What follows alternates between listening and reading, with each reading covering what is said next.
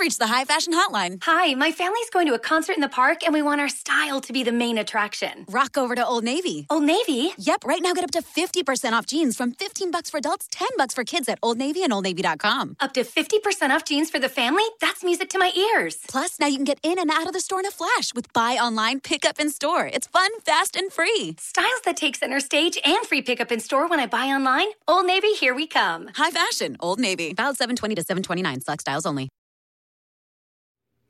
This week's episode is brought to you by our sponsors at Norris State of Mind, bringing you all new, unique clothing options, from shirts to hoodies, shorts to sweats. Go to norrisstateofmind.com to order your merch today. Don't forget to purchase our exclusive Already Home t-shirts. Varsity House Boutique, bringing you all exclusive merchandise. Get a taste of today's culture by going to varsityhouseshop.com. Keep you cool, play with style at Varsity House. And last but not least, our good friends at Sincere Empire, bringing you any and everything in graphic design. Make sure to go to sincereempire.weebly.com. Now let's get to the show.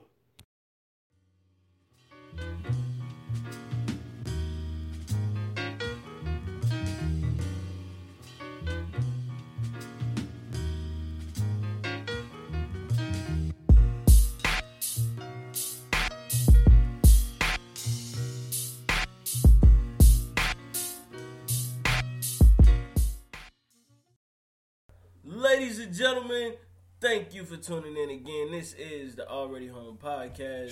Shit. I am your boy, Scoots Bronson, and today we have a special guest. Oh, special. Oh. Would you like to introduce yourself? No, go ahead. Go ahead. My main man, G the producer, G Blunt. That's right. The bluntest man in the world. Nah. It's going down today. Yeah. So, you know what I'm saying? We got Greg Blunt in here, my peoples, ladies and gentlemen. Thank you for having me. What's up, people? What's up, Land? Welcome to the podcast, finally, brother. Finally, after like 9 months.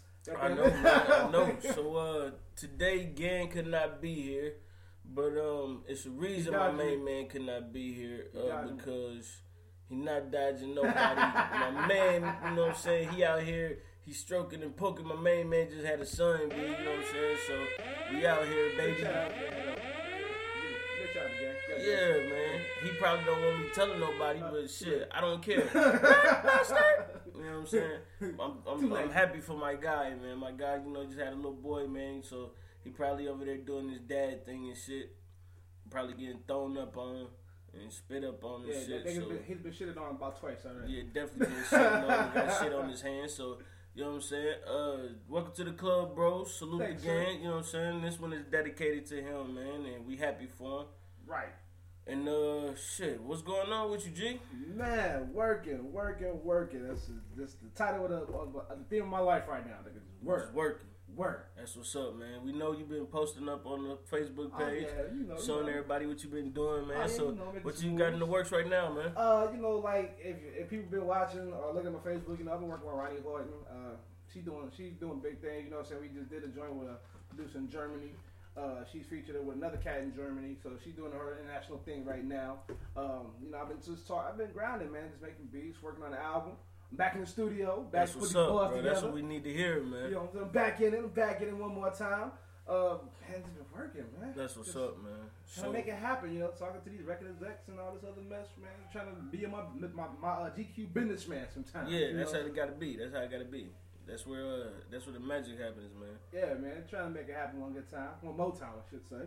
You know, make it one more time. So, you just released 33. Yeah. That was the last, mixtape, right? Yeah. Alright, so 33, that's on SoundCloud. Y'all go check that out, G Blunt. Mm-hmm. What made you start doing music, bro? Realistically, my older brother used to rap. Right. When we first came to Ohio, my brother used to rap. He used to fuck with Skano. He went by Cool Breeze at the time. Okay. And I wouldn't even think about music. For all y'all that don't know, he said Skano. And I know a lot of you young punks be like, what the fuck is a Skano? DJ Skano is a legendary Dayton, Ohio rapper. And DJ. Yeah, I'm sorry, I said rapper. Yeah. DJ, my fault. But he's a DJ who used to have the radio stations bumping. He was with Core DJs. I think he's still with Core DJs. Yeah. At the time, they was the hottest DJ set in the country. Like, if you wasn't getting some shit from Core DJs, you wasn't shit. And Skano was a part of that shit. You dig? Skano from Dayton, Ohio. Skano the man. I personally got a chance to meet Skano ways back. So salute to Skano. If you out there, man, if you hear this, bro, we support you always. And we appreciate everything you do, big dog. But go ahead, bro. So, you know, like, he was rocking with Skano at the time. And at the time, yo, I wouldn't even, like, I never rapped or nothing like that. I was actually writing poems. Like, I was doing poetry. And I was like, yo, I could do this. You know what I'm saying? So I started rapping. I started getting kind of good. Then I was like, yo, I need beats. But we were poor, yo. Like, we was poor. So I'm like, fuck it. I didn't know how to make beats. Luckily, I knew how to play a piano. So, like, my dude Blaze, he had showed up to the house one time, and he was like, yo, you need to try this joint out. It was the MTV music generator on the PlayStation. Right. And I was like, what, man? A video game making beats? And like, bro, it's not a video game. I'm telling you, it's dope. And I started from there. And it just got addictive all of a sudden. It was like, yo, people started listening to me make beats, and people started listening to me rapping. I'm like, oh, damn, word? Okay, well, fuck it. This is what we're gonna do then. You know what I'm saying? And like even in high school, like I was the kid always beating on the soda machine. Right. Like there'd be ciphers at lunchtime, and I'd be the dude just, and everybody would just come around and start rapping. There'd be a cipher going on, and everybody just used to know me for that. So it was just like the one thing that everybody just stood out for everybody. Like, yo, that dude got talent. That nigga beat on soda machines. This nigga can rap. This nigga know how to make beats. This nigga know how to do everything. Like, yo, that's that man right there. That's what's up. So you just start grinding from there. Yeah. So where you from originally? I was born in San Diego, California. And then I lived in Brooklyn, lived in Jersey City. I lived in Maryland. And then I came here around my teenage years. So like around high school time. Cool. And yeah, my dad was in the Navy. So that's kind of hard to say where I'm, you know, specifically from, because we moved all over the place. Right. But I tell most people I'm from the East Coast. You know, cause I spent most of my time in New York and Jersey City. So. You from New York? Yeah. You know what I'm saying? You don't say Jersey City. You from New York. Anytime a nigga say, yeah, I'm from Brooklyn, but I be in Jersey City, nah, you from New York. Because there's no such thing as Jersey. Shout out to the coast. Yeah, ain't no such thing as Jersey. Like, if you know anything about the East Coast, like Jersey is a state, but it's really not a state. Like Jersey is split in between Lower New York and Upper Philadelphia. Right. Like that's it. That's the only thing to keep everybody separated. Like, yeah, Jersey is the if you ever seen Neapolitan ice cream, Jersey is the vanilla in the middle of that shit. Like, if a nigga from Philly, he either from Lower New Jersey or he from Philly. Right. If a nigga's from New York, he from Upper New Jersey or he from New York. So I just tell people from the coast, you know, like, it makes it much easier that way. Especially when they hear you talk, they're like, "Oh yeah, nigga, you got an accent." Yeah, you know, like yeah, so you definitely got that East Coast accent. So you know, I'm just like, fuck it, you know, I'm from the coast or whatever. You know, like that's what's up, I've man. lived too much in my life, so. So you from New York, moved to Ohio, got here. You said in your teenage years, started doing music. Then what? Then we had a talent show. I was like 17. Just getting ready to get out of high school, get out of Colonel White. And we went to the Bob Burger Talent Show. That's when Stivers was jumping. You know what I'm saying? Like, and they had the little rec center across the street. Because they just built Bob Burger. Yeah, it was new, it was jumping. Yeah, I remember that. And so we went to the talent show, and me and my brother Blaze, we went down there, we rocked it. You know, like, and Nature Boy was there. He did a song. Shout out to Nature Boy. Shout out to Nature Boy. He got was Freddie there. Ruger coming out. Freddie Ruger on the way. That's right. You know, he was there. A lot of people now that's like got a name out here with that talent show back then. And I got a first record deal with Ron Blake out after that. Okay. He saw the performance. He was like, "Yo, who are y'all?" And it was like, you know what I'm saying? We was like, "Yo, we just kids from the hood." You know what I'm saying? We do music. Right. And he got on a record deal with him. We had a distribution deal with Selecto Hits down in Cincinnati. We put out like one compilation. It was called Midwest Takeover. I produced for 3 other albums, for Blackout album, for Mayor, who is now Jay Viz. Okay. Produced his album. Somebody else's album, I can't remember. That was like 10 years ago. but and I just kept going. And I got introduced to more things. You know what I'm saying? I started opening up for Mims and Rich Boy at the time, which was like 06, 07. Right. had another record deal on the table. I was meeting all these artists, going down on Atlanta back and forth from Patchwork Studios.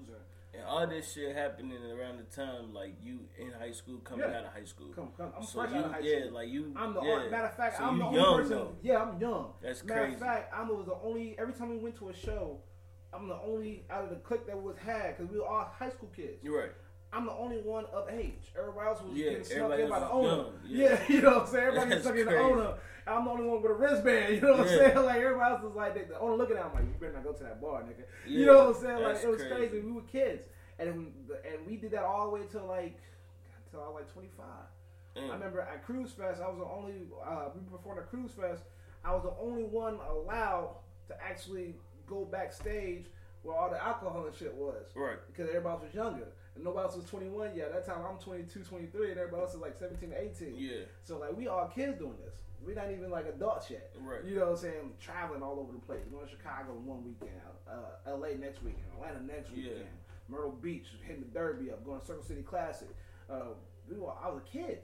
Yeah. So I had to grow up fast as hell because I'm around all these adults and these sharks in the music industry, and they looking at us like, y'all don't know shit. Don't know nothing. And I'm the only low key adult there. Like, what's up though? Right. You know what I'm saying? And even then, you still low key green because it's like you know a little bit because you old enough to catch on, but you still don't know nothing because you ain't never been there exactly. before. You know, that's like, crazy. Exactly. You know, like the crazy thing was my uncle before we came here, he used to work for Capitol Records. He was a A&R for Capitol. And then when he came here, he worked for U92, which was at that time was the first FM station in Dayton. Yeah, you know, so Dayton didn't have FM radio. That's when U92 used to play hip hop. Exactly. Yeah. You know, and then they used to have a Fly City Music Festival. Yep. So like he would tell me about these things when I started, like watch out for this, watch out for that, watch out for that. But he was never around. Yeah, he couldn't. He can only just tell you some shit. Right, because you know what I'm saying. He's still working with the record companies and the radio stations, so he's just like, yo, do this, do that, or watch out for this, watch out for that. I still gotta learn on my own. And I'm a kid. Right. You know, most of these cats now, you know, they start getting somewhere. It's not until like they early to mid 20s. Right. You know what I'm saying? Like me, living the culture of hip hop, coming here, like I'm actually getting involved as a teenager. Right. I'm like almost on some Bow Wow shit, except a little older. Yeah. You know what I'm saying? So it was still crazy. Like I would take none of that back, man. We had some hell of times, man. Like it was nuts. But it was scary at the same time because it was like, man, I don't know what we doing. At this time, I don't know nothing about publishing. I don't know nothing about nothing. We just getting pay. We just getting money. Like at the end of the night, like here, this your cut. This your cut. This your cut. Oh, we going to Myrtle Beach next weekend. Gee, you the only adult in there, so you gonna be the only one going to the strip club. So right, you know what I'm saying? Like that. That's pretty much how everything went down. But yeah, it just kept going forward after that. You know what I'm saying? Until the point where I was like 27, 28. And I decided to start my own record company. I was just like, okay, well, you know, record/production company. I'm like, fuck it. I've already been here and done it. I learned everything firsthand by this point, so why not? Right. Let's make it happen. You know, like, that's it. So, damn, that's crazy. Because I remember all this shit, like, especially going back, being young and dating. I remember, like, the Black Cultural Festival. But as I got older, like, that shit was really on the way of fading out. Right. You know what I'm saying? Like, I remember going to the Black Cultural Festival with my mom. I remember going to all the little U92 jams with my mom. We used to rock out at Allen Park. Yeah. What was the Fly one City. chick? Yep, Fly City Music Festival, the Jazz Festival. Mm-hmm. What was the one chick's name that used to be on U92 long time ago? It was like Angel something. Angel O'Shea. Angel O'Shea. Angel O'Shea hosted at Club Rain. Yeah. It wasn't the date of my birthday, but it was 2 weeks after my birthday. She was hosting that Club Rain, and she shouted me out on my birthday. So that just go to let you know, like, the craziness that go on in this city. Like, a bunch of people just be forgetting how much shit they used to go on in this city, how much shit used to go down in this city. They used to jump. And the crazy thing is, like, a lot of people forget the history and of music in this city. Like, a lot of people don't realize, like, it's dudes from Lakeside that's from here. It's dudes from Ohio Players that's from here. A bunch of groups. Bunch of people. That's just, like, a whole bunch of music legends, man, that's just from Dayton, Ohio, that attributed to the game, that did their thing.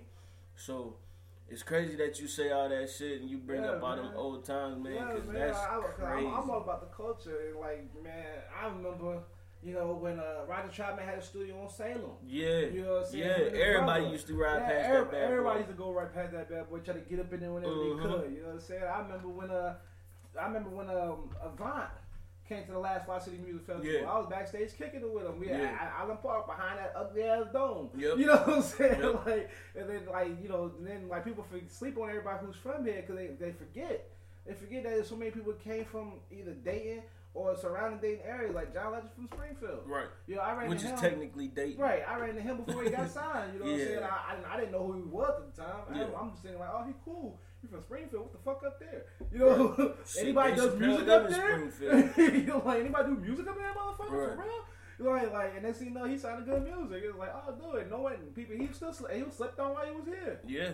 Like old funny looking light skinned dude. Right. Shout out to John Legend. No disrespect. You know what I'm saying? Right. But it's like, you know, like people forget how much history and how at one point in time Dayton was actually part of the hip hop culture. You know what I'm saying? Like that you would go downtown to like, or you would go like the Club Rain, like you said, or like another joint everybody forgot, the Foundry. Yeah, Like, everybody forgot about the Foundry. Yeah, like I mean you go down Shit, there. Island Skate Rink, all Right. that shit. Right. That's when you had people throwing the parties up there at the skating rink over there by Parkside and shit. Yeah. You know what I'm saying? Like they was part of the culture at one time, and everybody sleep on that. Everybody just think like, you know, hey, we trying to put Dayton on the map, but they was on the map before. They ain't been on the map, man. So, man, shit. So take it back. Right. I was a part of all this. Yeah, I was a part of all this. I Man, always have been. So all this shit happening right about 25, 26. That's when it started winding down. Yeah. Then what? For a while, I stopped. I tried to be a working man. You know, I started going to work, things like that, but I couldn't get music up out of me. You know what I'm saying? And then like my uncle, like he will always subconsciously motivate me to get back in the game. Mm-hmm. Because like my uncle, I don't know how old he is now, but he in his 50s at least by now. Right. But you know, he's still out doing it. You know, like he just DJ'd the opening for the library downtown. Okay. Like, you know what I'm saying? He will always be the part of these big events. And I would sit back and just look and I'm like, man, why I stop again? If he's doing it, why am I just sitting here chilling? Right. Why am I going back to work? So then I linked up with my dude Scott. He was doing BC at the time, BC Productions. Now it's Hierarchy Music Group. We was at right before the United 2 building closed. You know what I'm saying? We was down there grinding out. Then we put out 2 more mixtapes. And then I put out my first solo project called The Prince Is Back. Okay. It was at the first, and cause all this time I never did a solo project. I was always on mixtapes or I was producing. I never on wax was just the main person, the artist. Right. I was never that. And then that shit took off. Okay. And then I started getting calls from promoters and record label execs and things like that. Shout out Randy Akers from Def Jam, by the way. And it was like, yo, you got it, man. But since I had all this history and people already recognized me from doing other shit, right? They're like, yo, start your own. You know what I'm saying? Yeah, so might as well just go ahead and do it yourself. Right. So when you come here, you can sign to yourself. Now that's a game they don't tell artists these days. So they like, especially or producers for that matter. Especially if you're a beat maker, they try to give you a little advance and push you out the door. You know what I'm saying? So they ain't got to deal with you. Yeah, because it's easier to do it that way. Exactly. Because if you do it that way, they doing the work for you. You just giving them a little bit of what they think they making which is they think they getting something, but they really ain't. But they give them a little bit of something, and then they turn around, boom, they putting in all this work. You feel me? So that joint platinum, and you ain't even getting the royalty points off of it. Exactly. You know what I'm saying? So and he was like, they came to the game. They were just like, yo. Shout out to Takar. She said that library is awesome. Hey yo, don't nobody care about that library, man. When you go to that library, it's a whole new library in Philadelphia that everybody going to. Nobody go to that library, man. Like y'all going to shout out the library. Yeah, nobody care about that fucking library. They just built a whole new library in Philadelphia. They go rebuild the main one. That's crazy. Right, they gonna get to that one last. Yeah, it was a dope turnout though. I ain't gonna lie, the turnout was crazy. Yeah, I talked to a couple. I didn't get to go down there, but I talked to a couple people who went. They had a festival and everything jumping off the lot. The turnout was bananas. That's what's up, man. So I wish I would have went, but I was being lazy that day. And I'm like, man, I don't feel like leaving the house. Right. So they're like, yeah, they hit me into the game. And it was just like, yo, so, do this, build this up. So then next time you come down here, next time you sit in my office, I'm not trying to sign you. I'm trying to do a joint venture shit with your company. Right. And I was just grateful for that. So then from that point on, that's what I've been doing. I got my LLCs together. I got my tax numbers. I built the studio at the crib. I had to bought a Mac, all types of software, stuff like that. And then I just started, working on my craft and then developing artists as I go. Like, okay, you got talent. We're gonna work with you. Oh, you got something there, something special with you. We're gonna try to get you together. And that's what I've been doing ever since. That's what's up, bro. And like I said, up until like last year when I dropped 33, I was not really doing music. I was, but I wasn't really putting out no projects. But it's like now I'm like, yeah, it's time to get at people's necks. Right. They're gonna have to remember me before I'm gone. Like y'all gonna remember who I am one more time before I'm out of here. So you did 33, right? Mm-hmm. What was the inspiration behind 33? Like, what is 33 about? Because a lot of people, once again, like a lot of people don't understand. Like, it's a lot of people in this city, man, that have a long music background, and they have a very important music background. They don't get to know, like, a lot of people that I talk to, I get to talking to them, and then they try to tell me like little stuff that they did, and I just be looking at them like, man, you lying because that's not how it works. Right. Or, right. Or nah, you ain't no way you ever been here because you would know how to do this, and that. So like with me, they used to have a couple.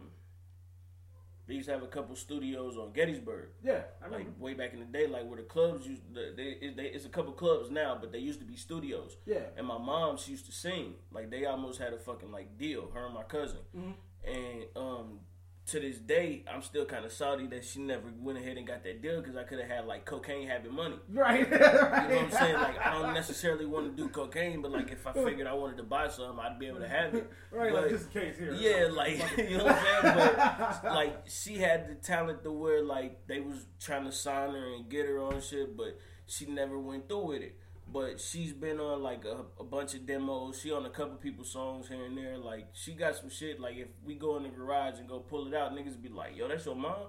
But I used to be in the studios watching and listening and seeing what the little shit that they do, watching them on the boards, like little shit like that, watching them do takes. So I was already in that scene. So when I come around people who actually do music and we actually sitting there and we actually talking about it, and then I give them my intake or my input on it, they'd be like, "Yo, like you kind of know what the fuck you doing?" I'm like, "Yeah, I've been around this shit since I was like 5, 6." Right. So what was your inspiration on making 33? Like what is 33 to you? 33, the name itself has two meanings. One, I thought of it on my 33rd birthday. Right. And then the second meaning, because I feel like now after everything I've done, I feel like I'm Pippen, and I'm letting other people be Jordan. Right. But everybody sleep on Pippen. You know what I'm saying? When you look at the 96 Bulls, you know what I'm saying? It's MJ. Yeah, but ain't nobody talking about the defense. The defense is Pippen Pippen. Yeah. You know what I'm saying? You forgetting about what part he played. Right. And then like motherfuckers even sleep on Paxton. Yeah. From here, better from UD. Yeah. You know what I'm saying? Like with the altar. Well, exactly. Him and his brother. Yeah, exactly. You know, so like that's what the double meaning for that was. It was right. like, okay, I'm accepting the fact that right now I'm Pippen to a lot of these niggas because like if you like 25 and younger, you probably never heard of me. If you're 25 and older, you know all about me. Right. And if you've been in the music business, you know about me, but you ain't seen me in some years. Yeah. Okay. So it was like okay, my 33rd birthday, which was like exactly on that day. I was like, I'm gonna do a mixtape. Okay. And it was like accepting the fact of where people see me now, and get people ready for the fact that I'm coming. Right. And this time you ain't gonna forget about me. Right. This time you gonna have to take your head off and like, yo, this nigga still got it, and he's still nasty. Yeah. Like this nigga's still raw with it. Like it don't make no sense. Like this nigga's an alien. I like that, man. So 33 was basically like a second coming for you then. Yeah. Okay. Cool. That's what's up. And that's on SoundCloud if y'all want to go listen to it. G the Future. Is that the SoundCloud? Actually, now it's just Greg Blunt now. It's just Greg Blunt. Okay. It was G the Future. It was G the Future. Yeah. Yeah. So Greg Blunt on SoundCloud. Go search for him. Check out 33. It's a beautiful mixtape.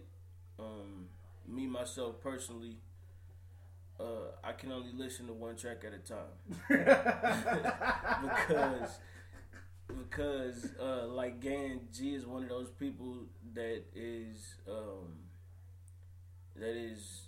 from the golden era of hip hop, and when they rap, they don't just rap. It's certain entendres and certain meanings, certain way they use their words and bend them. So it's if I hear a track, I had to sit on it for a minute and listen to it before I could really go on to the next one. Because that's what real hip hop heads do.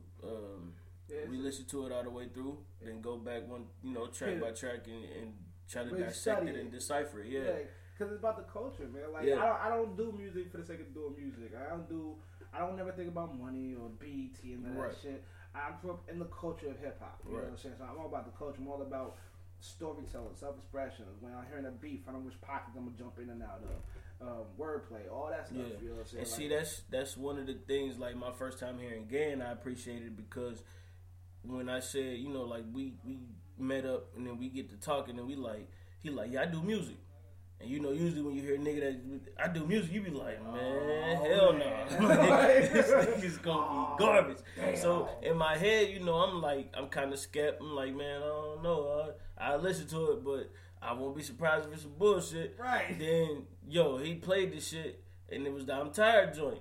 Yeah. I get to listening, and I'm like, God damn. Like, man, I told him, like, man, this ain't you. He like, yeah, it is. I'm like, yo, this shit fire. Like, this shit crazy. Like, I mean, he really was putting, you could hear the effort in his voice, man. You could hear the emotion in his voice. Yeah. You could hear the love for the shit that he doing. Like, it wasn't just him getting on the track and bang, bang, bang, ski, ski, ski, skirt, skirt. Like, you know what I'm saying? Like, it wasn't on no bullshit. Yeah, like, he was really trying to make a fucking song. Yeah. And you could hear how it connected to him, how it could connect to somebody else. You could hear it when he went from the first verse to the second verse to the third verse to the hook to the chorus. I mean, like, everything about that song was just, it was a real fucking song. Like, it was a real rap song, you know what I'm saying? And that shit, from there on, I'm like, yo, this cat, he in there. Like, ain't nothing nobody could tell me about this nigga that ain't fire. So, like, I like Gan. Like, like, at first I was skeptical because I remember you hit me up. You were like, bro, I got somebody you need to work with. I'm like, yeah, who is this dude? You know? And he like Gan. I'm like, what kind of fucking name is Gan? That's what I said. But I found out what it stands for. For those that don't know, Gan stands for greedy ass nigga. Oh, there we go. So every time y'all see him, just know he's a greedy ass nigga and he's a rat bastard. I was like, what the fuck is a Gan? He trying to be a Street Fighter or something? What the fuck is a Gan? And then I finally listened to it. I was like, huh. Yeah. Huh. Yeah. I like it. You dope, man. Yeah, I'm like, okay then. I'm like, he charging the hell out of me, which happens very rarely. Yeah, and that's what I'm saying. Like, when you first hear him, when you first talk to him, you don't realize, like, he not, you know what I'm saying? Like, you don't realize he gonna give you something. And then finally, when you actually get into it, and you listening, you like, shit, like this nigga really got bars. Like, he raps, like he ain't on some BS, like he actually raps, like he's crazy. Excuse me. Commercial interruption. Yes. How is he talking and he don't have nothing on him? How can you hear him? Cause it's a microphone on the laptop. For all those that don't know, that's my wife. I'm pretty sure they know for the last 3 months. Yeah, I'm sure. The last 3 episodes, she's gonna interrupt him. Yes. Schedule interruption. All right. Really? The kitchen is waiting on me, ladies and gentlemen. She had to plug the kitchen in one time. Yeah, shout out to the kitchen. Always waiting on the brother. You know what I'm saying? Yeah, plug in the Troy one time. The kitchen waiting on you. But I mean, it's just, and it's like, for me, man, that's how a lot of guys I've been meeting lately are. Like, for instance, I know Flam for about 5-6 years. Of course, you know Flam now too, but when I first heard Flam, it was the same fucking thing. It was like, yo, like, this nigga is not like the rest of these niggas out here. Right. It was some shit that he was saying that I wasn't even hip to yet. Then he go back, like, we in the back seat of my cousin's car, we was riding one night, and this is when I first met him. I ended up going to like a school camp or school joint with his little brother. And, you know, as I'm talking and shit, he get to saying, like, yo, like, you know, such and such. I'm like, yeah, like, that's my little nigga. He's like, yeah, that's my little brother. So we get to talking and shit. We get to tell him, and then next thing you know, boom. Like, he like, yeah, you know, I just was on rap. So I'm listening to him as he going. He breaking it down. He saying this shit. I'm like, yo, this nigga nice. So then he come back, and he like, did you understand what I was saying? And I'm like, yeah, you know, I know what such and such mean, and I know what da-da-da. He was like, yeah, but then, you know, so now we going back and forth actually discussing what the fuck this nigga just said. So that right there just told me off rip, like, yo, this nigga got it because he able to understand what he's talking about. He able to teach you what he's talking about. He able to break down his own lyrics. When you got somebody who could break down their lyrics for real and really explain, yo, you got it. So yeah, I finally just met him face to face not too long ago. Yeah. And it's funny because, you know, Ron is managing him. Mm-hmm. So it was like, it was weird but funny because it's like I'm watching the same dude who I was signed to like over 10 years ago. Yeah. Managing someone else. Right. Like, I get to look on the outside looking in, like, do you know who you sitting next with, nigga? Me and this nigga Ron, we did that some times. Yeah. You know what I'm saying? Yeah. Like, so it was cool. Like, and I like Flair. I think he got talent. You know what I'm saying? I think, like, he's one of the few who actually does have bars, and, like, not only that, but he articulates everything. You know what I'm saying? And his like, concepts be crazy. yeah, you know what I'm saying? Like, he actually, you can tell, like, that he's one of those people that you can tell, like, he ain't write that verse like in like 2 seconds. Like, he thought about He really everything. put effort into this shit. Yeah, he thought about everything. He trying to make sure his penmanship was on point. He knew everything, how to tie it into everything. You know, I think that's dope. And then like another thing that I just found out not too long ago, his producer EQ. I met him when he was a kid. Okay. And I actually worked. His brother Red was actually signed to Streetlight at the same time I was. Okay. It was me. Red, it was EQ's brother, Javez. At the time he was Young Truth. He wasn't even Young Truth. Blaze, my little brother Blaze, Ice, who is now Original, and dude named Casper. I'm pretty sure that's not his rap name now. He's still rap. Shout out to Casper, by the way. His real name James. Yeah. James Jones. But I don't know what he go by now. But you know, like, this is all of us underground on Streetlight. You know what I'm saying? So a lot of people, like, when you looking at Javez now and doing his thing with his band, or you're looking at Flam, and like, I was around all these people when they were kids. Yeah. You know, so it's like, I almost feel like the OG sometimes, because it's like, yo, you still doing it, and that's what you doing now? That's what's up, hey, you got dope, you got nice. Yeah. You know what I'm saying? Yeah. And it's like, I just found that out, because like, he came down to meet us with the new spot, him and Ron, and he was like, he kept saying EQ, and Scott was like, you know who EQ is? I'm like, no, I don't. And he like, bro, that's Red's brother. Remember he came in here and worked on the Endo album. I'm like, oh shit, right? That is dude. That's your producer? Like, yo, I remember he was like 14 years old. Yeah. You know what I'm saying? Like, man, he on the Phantom. He did the whole beat on the Phantom, and they recorded it and everything. Mm-hmm. So I'm like, yo, like, it's crazy. Like, now when I look back in hindsight, especially with like the local scene, how many people I've either known or connected to. Right. That it's like, there's not too many people that's left that's still around that either A, I ain't worked with, or B, I don't know. Right. But half of them I ain't seen in 10 years because I was a kid when they saw me. And see, that's the crazy thing, because I know Flam and EQ and all them through my cousin Mac. So I remember it was Flam, EQ, what was the one dude name? I think like Yellow Boy. Yeah, I know you're talking about. Yeah, I can't. That wasn't his name, but I know you're talking about. Yellow something. Or it might have been Yellow Boy. Or Yellow, yeah, it was something like that. Yellow was in it. Yeah, it was him. It was my cousin Mac, and it was like a couple other people. I forgot. I know EQ was producing and rapping, and then they had another producer. His name was oh man, he produced one of the hottest songs Flam had at the time was a text message joint. And I don't think EQ did that one. I think the other dude did that one. But they used to all kick it at my cousin's apartment and shit. And we all, you know what I'm saying, got, you know what I'm saying, chilled and shit. But, man, you know, it's crazy just going back and thinking about all this shit. Like you said, like all the motherfuckers you know, all the people that you don't work with. Right. And then you see how everybody linked up in a way. Like, man, that shit is amazing. It is amazing, yo. Like, I remember before I knew Skater with Skato, like, I'll never forget this. I was, it's on my second year, I was like 14, 15. And my uncle took me to a concert. I can't remember who it was. Yes, I do. It was Tall Life Entertainment. It was when it was like a Kill and Eddie Kane and all that, and it was right in the city. And I met Mo Beats at that time. Rest in peace, Mo.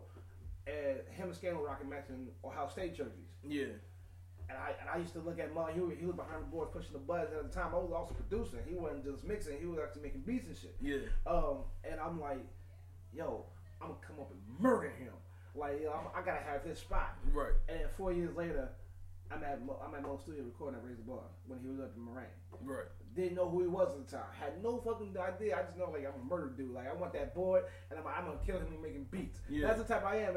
I'm like friendly competition. Like, if I hit somebody and I feel like, yo, you got it, or like you talented, I feel like I gotta beat you. Yeah. Like, and I'm not complete until I do. Like, I'll hit the studio and I'll sleep. I'll be in that motherfucker for days at a time, right, making beats. And so I feel like, nah, I'm shitting on you now. But it's just in front of competition, it's motivation for me. Right. So like 4 years later, I run into him. I'm like, I know you. You the dude that was at the spot at the Foundry that one day. He's like, huh? I'm like, yeah, you was with Skato. He was like, yeah. And then we talking it up, and I mentioned my uncle. He like, oh, you the little cat he brought me to that one day. I'm like, he like, damn, you done grew up. And cause this is like 4 or 5 years later. Yeah. It's just crazy how I met this dude and didn't know who he was at the time. I didn't know half these cats who they were. I didn't know about Eddie Kane or Kill or any of these people. You know what I'm saying? I'm just like, man, all these old heads in here, man. I'm just a young dude. Yeah. You know, but they come find out later on, like, I've met all these people, all these dudes that like legends out here. Coach Tronic, I remember him when he first started growing them long ass dreads. I think I remember Coach Tronic used to come through. When I used to work at Devereaux's, he used to come through Devereaux's on Siebenthaler and in West Town. And he used to always shop with us and drop, like, you know what I'm saying, flyers and shit off. Yeah. And at first, I didn't know who the fuck he was. All I knew was he was this dude. They used to come in with his, you know, his family and shit. They used to walk through and buy some shit. And he used to have glasses on and dreads. And I'm like, bro, who's this tall ass dark skinned dude with dreads? Right.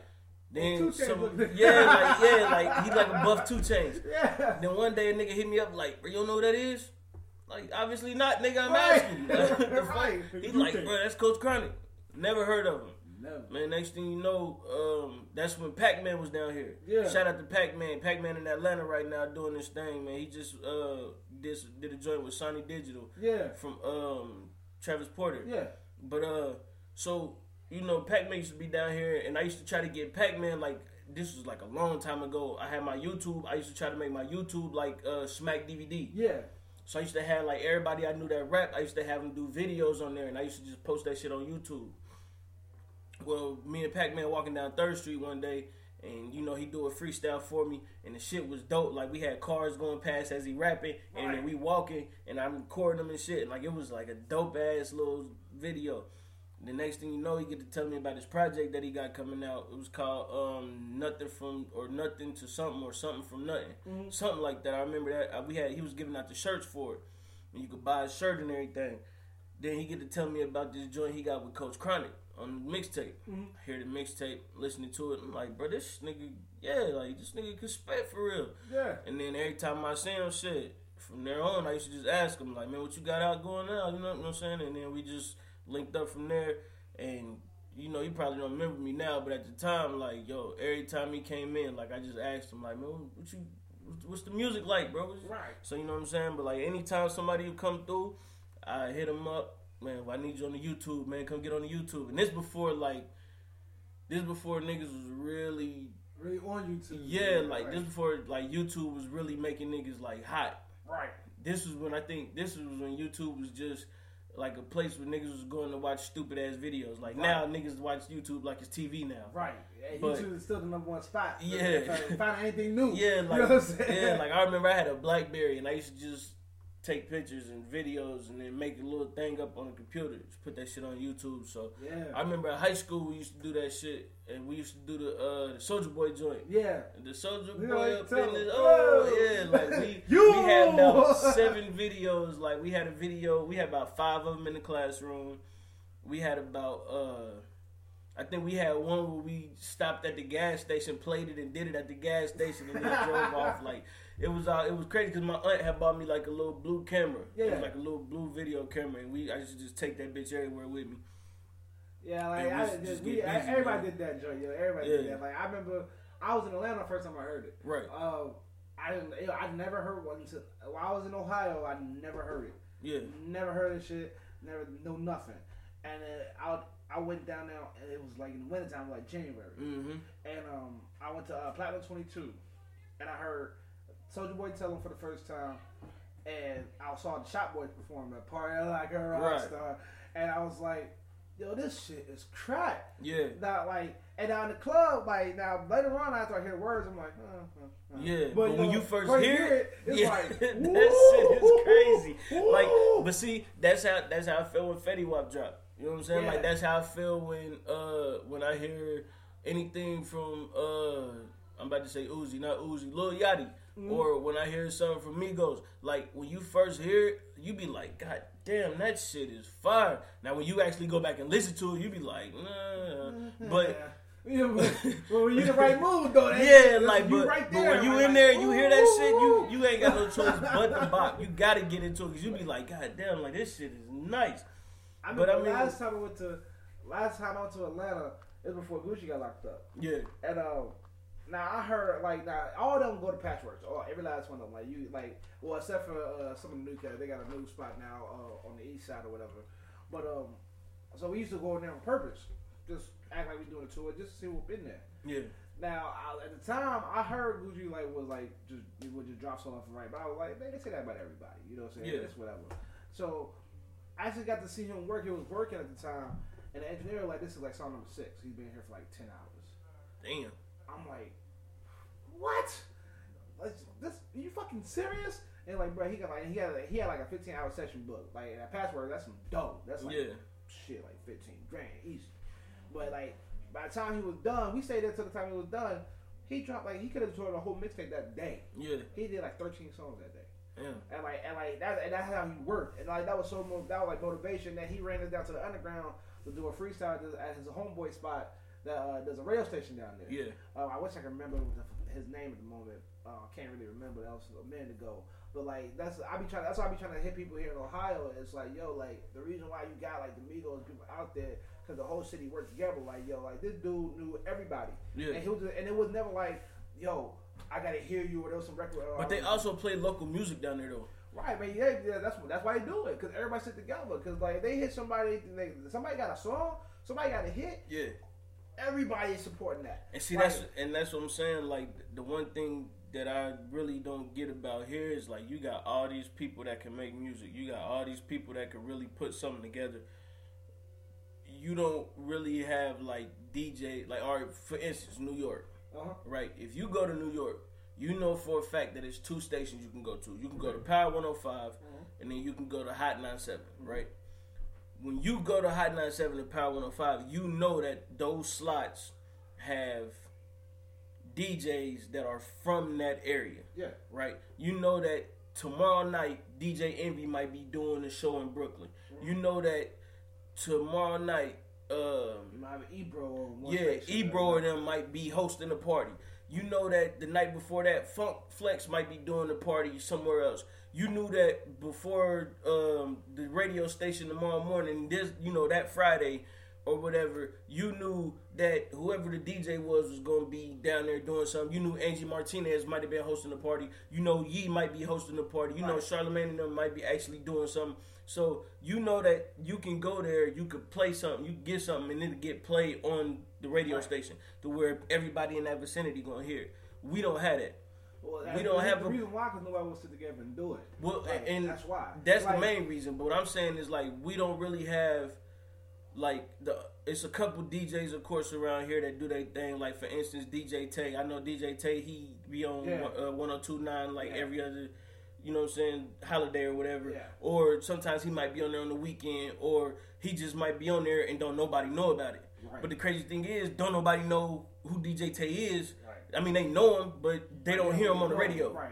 You know what I'm saying? When he on the radio, everybody should be tuned in on the radio. Right. Everybody should be listening because he from here. Right. You know what I'm saying? Like this is home. him. Right. Yeah, like we supposed to be supporting that. Then like they do music, they don't go to 102.9. They don't go to or 92.1. They go to wherever else they go to. They try to go to Atlanta or try to go somewhere else. Don't nobody know you. Right. Don't nobody want to hear you. If you can't get support from home, and we say this all the time on this show, if you can't get support from home, you're not going to get supported nowhere else. Well, that's true and not true. This is the problem. It's like, and like big market cities, they've been doing this for years. This is why they the big market cities. Right. Everybody works with everybody.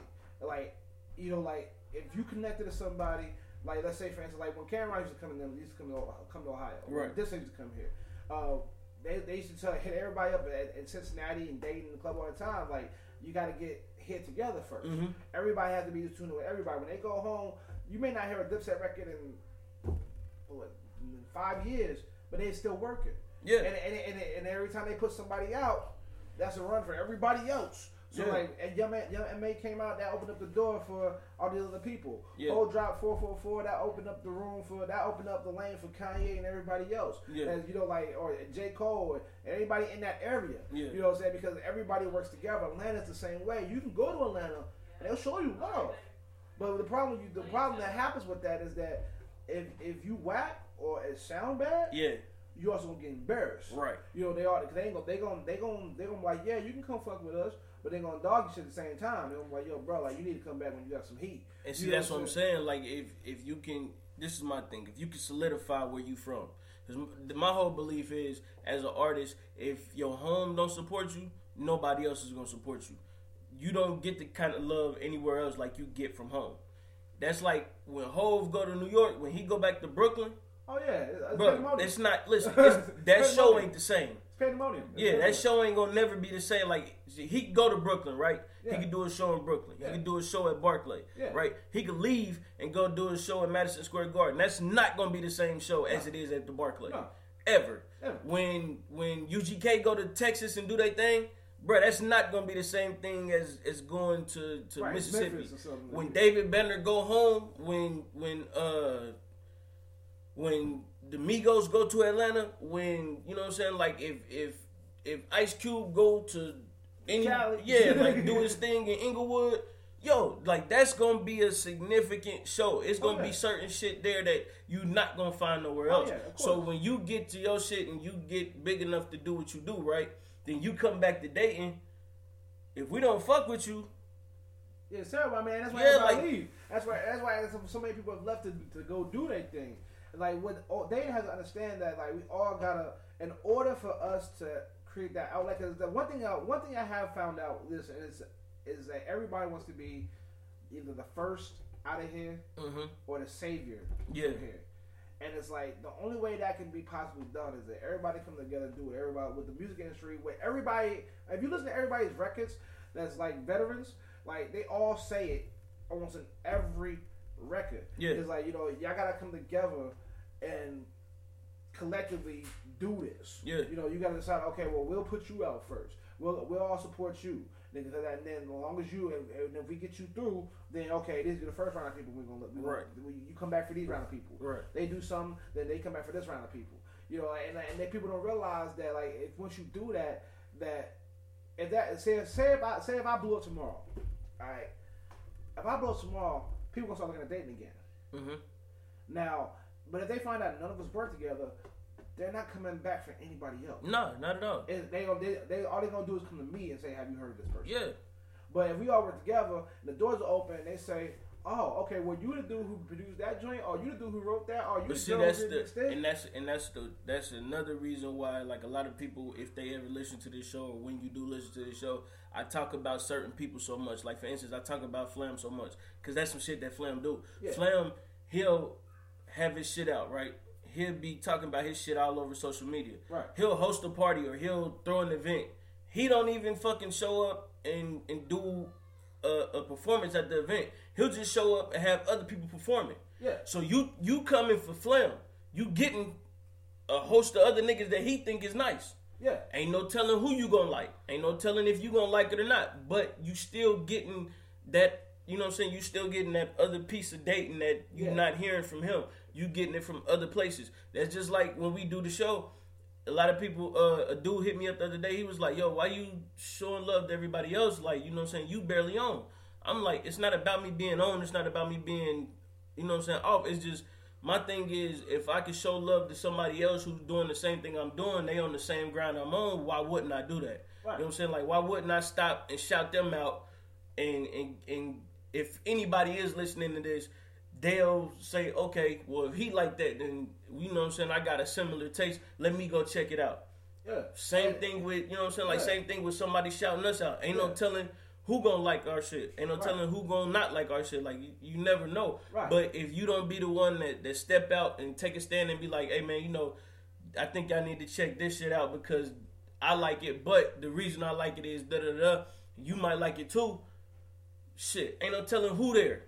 Right. Ain't no telling who that person knows. You gotta get the majority of people to do the same thing. Yeah. Like, you know what I'm saying? Like when I got around, which was basically like the upper tier of dating musicians. Right. You know, it was just them.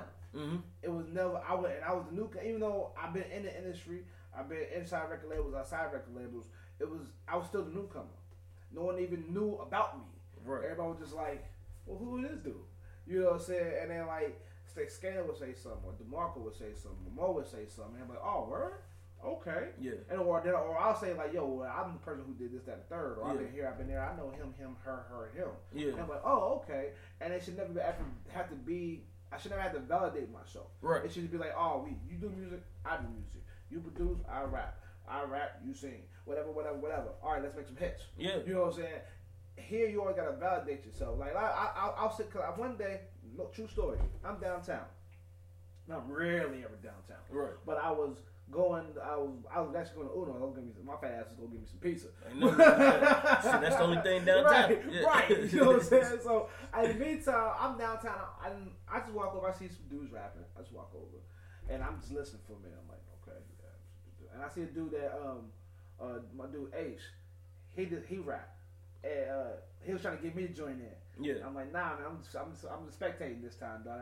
That ain't me no more. And everybody's looking at me, and then they brush me off like a nobody. So then I spit, and all of a sudden everybody's like, yo, bro, look, I got me on camera and everything. Like, yo, what's up? Da, da, da, da, da, da.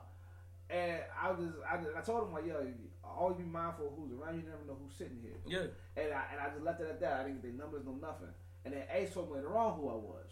So then people was hitting me on Facebook like, bro, can you get me on? Can you do this? What kind of beat you got? Da, da, da, da, da, da, da. And it's like, that you already got the wrong approach. Yeah. Like you should if you should have told me that or asked me those questions while I was sitting there. Yeah. Before you knew who I was. Yeah. Before you know what I've done. But that's and then that way, as time progressed, because the music industry, I'll tell you two jewels that most people don't know. One, the record industry, especially hip hop, is small shit. Definitely. Small as definitely. It's really only ran by like 10 to 20 people. If tops. Tops. You know, and you hear about the same 4 or 5 all the time anyway. Right, exactly. Like you hear about Jimmy Iovine, you hear about Russell, if he's still even in it. You hear about guys like man, like you hear about Lenny S. Lenny S. You'll hear about Irv Gotti. You really don't even hear about Irv though. A lot of people don't even know too much about Irv. Like Irv, because Irv everywhere. Yeah. Like, and it's a real small group of people. Yeah, real small. That's number one. Jewel number 2 is that it's really easy to get in. It's a business about popularity. Yeah, and about relationships. That's it. That's all. That's all. Like you'll be surprised when if I challenge people to pick their favorite artist and read their bio, and they'll realize how many people they were just friends with. Mm-hmm. Motherfuckers they never was like, yo, we better go make millions of dollars together. This, that, third, hey, sign this contract. No, they were just friends. Kicking it. I think that it's a small group who actually don't have that background. And when I say small, I mean like minute who don't have that background. And for real, the only person who really is exempt from that is Jay. No, because he Jaz-O. But Jaz-O was Jaz-O was already in the business. Mm-hmm. He was already friends with Biggie. They just never worked together. But see, that's what I'm saying. But when I say Jay, this is what I mean, right? Jay never had a record deal. No, he saw Jay Biggie, had a partnership. He saw what Biggie was doing, decided to do his own. That's what I'm saying. They had a partnership. Rockefeller was never signed under a label. Rockefeller was his own label. Actually, amongst like Jay actually did the Reason Without album, and Volume 1 was actually considerably under Def Jam. Well, technically, yeah, because for distribution. Right, but like he was actually a Def Jam artist. What happened is by the time Volume 2 came around, and his buzz started getting bigger, then he started becoming. He solidified Rockefeller, right, and it became a joint venture ship. But see, that's what I'm saying. When they first got on, right, if you ever go back and go like through any interview or any time like they talking about Rockefeller and Def Jam, even if you go back and watch the Backstage movie, right? If you pay attention to what they saying on there, they not saying that Rockefeller was never under Def Jam, because Rockefeller was definitely under Def Jam.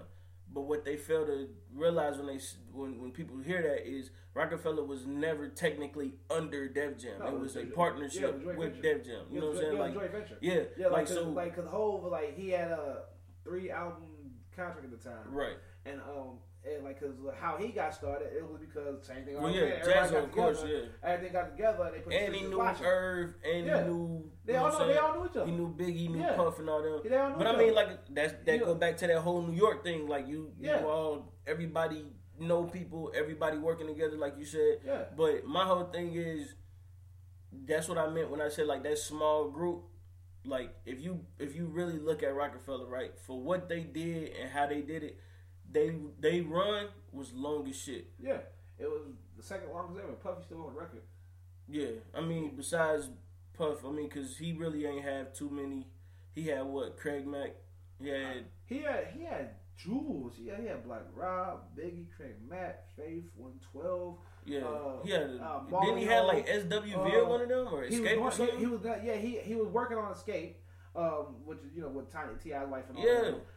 He had his hand on everybody. Yeah. Shine. Yeah. You know what I'm saying? Like he got French. Yeah, he got French now. It's like that's why I said like Puffy still holds the longest record for a run. Yeah. Like Hov came real close. Well, see, when I say for a run, right, I mean just like because Bad Boy is a label, but Bad Boy is a label under a label. Right. Universal. Yeah. Rockefeller is not that. Rock Nation is not that. Well, yeah, that's what it turned into. Because like even if you look at even under, if you actually look at like all the way up until pretty much Watch the Throne. Because if you look at like the back of like Black Album, Blueprint 3, it's still Def Jam still had their hand in it. Well, that's what I'm saying. It's like, a difference though. Yeah, because it's a partnership. It's not necessarily them being under a label. Right? Yeah, there is like it will say division of. That's what I'm saying. Like Def Jam is technically like the distributor. Yeah, that's what joint venture is. It's like that's what joint venture is. That's what I'm saying. It's like Jordan and Nike. Yeah. Like Puff, like Bad Boy was that too, but Puff still he still utilizes some of Universal's resources. Right. That's what I'm saying. Like Puff was that same way too. But the thing was like what made Hov so different. It was because he wasn't the first joint venture. That was actually not at all. Yeah. That was P. P is definitely totally different. Yeah, like he was the first joint venture. Period. Yeah. Like he was the first artist that. To me, P was more so. I wouldn't even say joint venture. I would just say totally independent. But see, that's the thing. He wasn't the actual only artist who's totally independent and that came in totally independent and to this day still is Tech Nine. He's still the only one. You wouldn't count Chance? No. Why not? Because his buzz was big, but it didn't completely blow until Kanye put a stamp on him. Really? But how? I'm saying like that's still, but he's still independent though. But he's independent through Kanye. He had a joint venture with Kanye, and Kanye Good Music has a joint venture is joint collaborator with Universal, Rock Nation. So like he kind of counts, but don't, because like without the Kanye stamp, you wouldn't have the Coloring Book album. Not necessarily.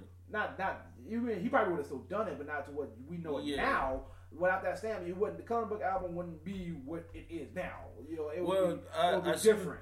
I know what you're saying, but because Because I think they was working on The Life of Pablo at the same time they was doing Coloring Book, right? Yeah.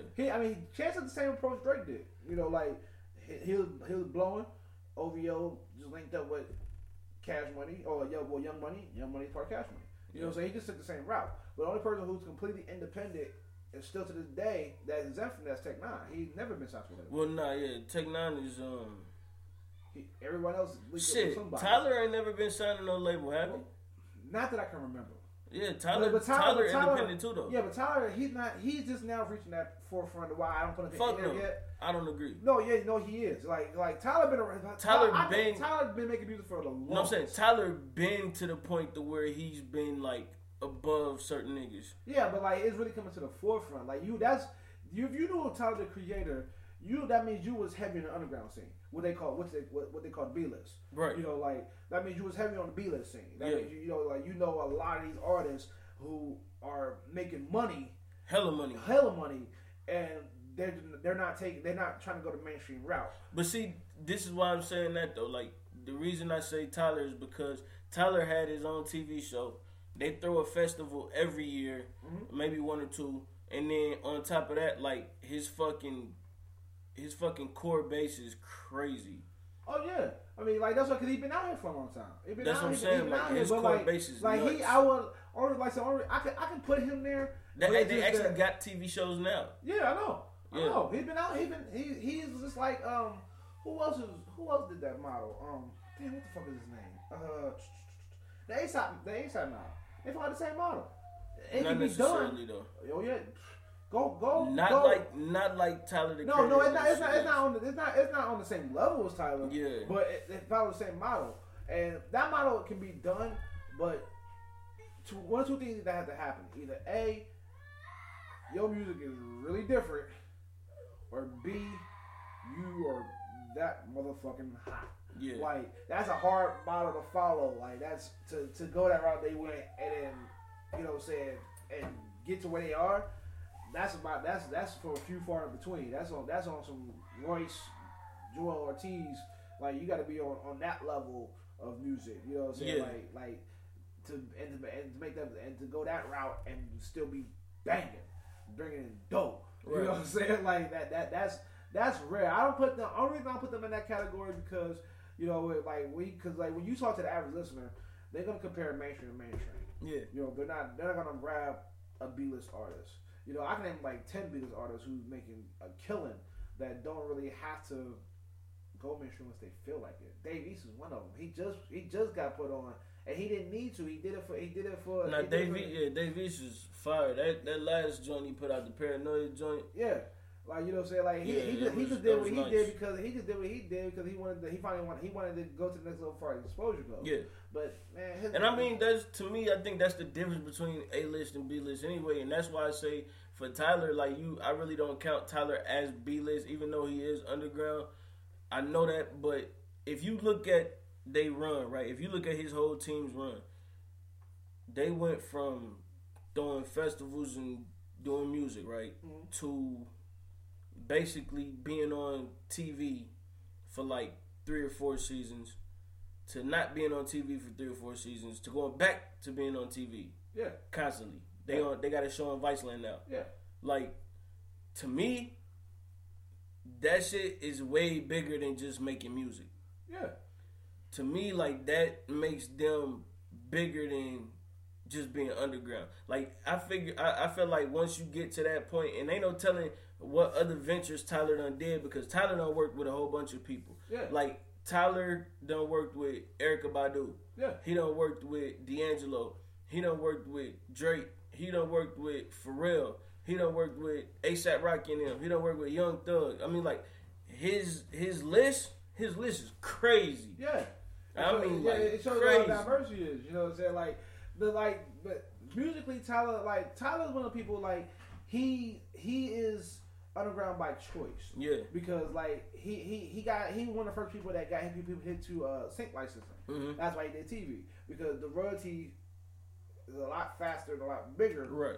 When you do sync licensing, other than just trying to work for royalty points. Yeah. You know what I'm saying? Because at first the show is gonna pay you an upfront cost to pick you up. Right. Then the payout is bigger and it's more frequently because they're going to run the show every week. They got to, like, yeah. You know what I'm saying? Like, it's right then and there. It's not, we going to take 6 months on this project, put it out, and we'll see how much money we going to And then it got picked up by, like, Hulu and shit. Yeah. And then it got picked up by, like, I think it got picked up for Netflix for a little bit. Yeah. But it got picked up by Hulu. And ain't no telling how much money they got off of that deal. Right. Ain't no telling how much money they got from Adult Swim. Right. So, and, like, the thing is, like, and that's what, like independent's the way to go. Like, yeah. But you have to be around a market that supports it. You know what I'm saying? Like, yeah. Like, you're not going to be in a remote place in North Dakota independent. And nah. You know, something like that. You this, know, like, this is how I feel about, well, now this is how I feel about being independent, right? Like, you could be in a small market. For instance, you could be in Dayton and be independent. The only difference is you have to constantly work. Like, it has to be a 24/7 job. Really 25/8. Not only that, you have to understand what you're doing now. Yeah. Because, like, if you were working independent in its prime, when the Piracy Act came about, motherfuckers was downloading shit like crazy, and motherfuckers first realized you could rip shit off YouTube. Yeah. You know what I'm saying? Like, if you were independent at that time, no work needed to be done. Right. Because everybody was rushing to the source. Yeah. You know, like, but now you have to operate like a business, like, you have to understand what to do, especially if you're someplace here like Dayton. Yeah. Because you're gonna have to make your voice loud enough. If you're not gonna travel, you gotta make your voice loud enough to get to right. Because you gotta be able to market, you gotta be able to promote, you gotta be able to advertise. You gotta make your voice loud. Yeah. And with the internet being as saturated as it is, that's hard to tell to do. Definitely. You know, like, you gotta make your voice loud. The best thing to do, be independent, is travel. Save you up a couple $100 and go to a big city network. Yeah. Your networking equals your net worth. So, you know what I'm saying? Like, that's the best thing to do. But if you don't have the funds to do that, then you gotta be really smart and strategic and consistent. And consistent. Consistency. Yeah, but even with the consistency, you gotta be strategic about that, because, like, you gotta make your voice stretch from Dayton to New York, or Dayton to Miami, or Dayton to Atlanta, Dayton to Houston, Dayton to Chicago. Yeah. You gotta make your voice stretch. Yeah. And if the city won't help you do that, you have to be very smart on how to do it in another way. You gotta be. This is my thing, right? Because I just actually recently went through this. You gotta be humble enough and willing to take the L. Yeah. This is how I feel, right? Because you can go and support as many people as you can, and if you got your own project, through your support, they should in turn look back and say, hey, I'm going to support you too, because, you know, you took your time out to support me. Right. That's usually how it works. Right. Sometimes, most of the time, it don't work like that. They're like, okay, right. Whatever. So, for me, what I just did was I was listening to the Stolen Time podcast. Shout out to the Stolen Time podcast. S. Foster, Uncle Washington, man, what's up? But I was listening to them, and he followed me on Instagram. Mm-hmm. And I ain't never know who dude was. He just happened to follow me. And I seen his podcast, and my thing is, what I do is, since I listen to podcasts, if I see something new, I'm going to check it out. Right. I'm definitely going to listen to it. I'm going to give it a listen, because ain't no telling who on there, ain't no telling what they talking about, ain't no telling what I could learn from that. Right. Ain't no telling if, you know what I'm saying, what they could learn from me. Right. But more than likely, I'm doing it to better my project, to better my skills, to better myself. Right. So as I'm listening to it, I'm like, okay, dude really talking some shit. By the way, Jason Whitlock is a fuck boy. Shout out to S. Foster. I had to get that one off. He had me rolling on that shit. If y'all ain't doing shit, man, after y'all listen to this, go to the Stolen Time podcast on SoundCloud. Check out my boy S. Foster, bro. He just put out a new episode. And before it's all said and done, Jason Whitlock is a fuck boy. But anyway, so but you know, I'm listening to him, and I'm, you know, he got a co-host, and you know, he doing his thing, and I'm listening to them go back and forth, having an actual conversation. Yeah. It's not scripted. It's not written down. You know what I'm saying? Like, they ain't trying to do topics here and there. They just talking about what the fuck going on from their perspective. Right. As I'm listening to it, I'm like, yo, this is what I need to be more like. Like, I need to be more original. I need to be more fluid. I just need to be myself when I'm doing this shit. Because when I first started off, I was trying to do, like, topics. I was trying to do segments. And I'm like, after a while, I get to thinking, man, fuck all that. I'm just going to get on here and just talk Right. And just put myself out there. You need to redo your ass. Nigga. You be saying you like shout out to my dude Norris, man. But you be all dry like get your clothing today. Hey man, listen, it was one of them moves where I just did it, man. That was the Stormy Night came on this nigga got down here.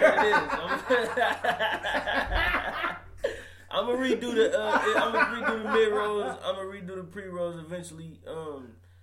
But while we talking about them, why don't y'all go to NorthStateOfMind.com, go to VarsityHouseShop.com, support, go buy some shit, man. We need a camera down here. This nigga got the Stormy Nights camera. He had it lit when he did We getting the cameras down here soon, man. We definitely getting the cameras down here soon. We working on that now, but nigga set the mood when he did that promo. Yeah, but I mean, like, you know what I'm saying? I was just, like I said, I was just really listening to them and seeing how they was doing their thing, and then I was checking out another podcast. It's called the Workaholics Podcast. It's some cats in Florida. Yeah, I'm into them. And you know, I'm listening to them, and I'm listening to them doing their thing. Same thing. It's just a group of friends talking. Yeah. I listen to the Brilliant Idiots. Same thing. I listen to Out Chill with Lil Duval and his sister. Yeah. Same thing. The more and more I'm listening to these podcasts, it's just people talking. It's just them, and they might be talking about something, but the whole base of it is just them talking. And as I'm listening to that, I'm actually learning.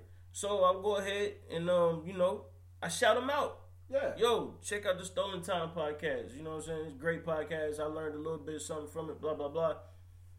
And my man's just out of nowhere show love. He come back on his podcast, shouted me out. You know what I'm saying? He put a couple extra, you know, throw-ins in there, threw my name in there, here and there. Next thing you know, I blow the fuck up. Like, people fucking with me for real now. Like, in different areas. Yeah. He all the way in Carolina. We ain't never met before. That's how you know what I'm saying? That's and he just, through him saying, you know, shout out to the Scoots Bronson for shouting me out.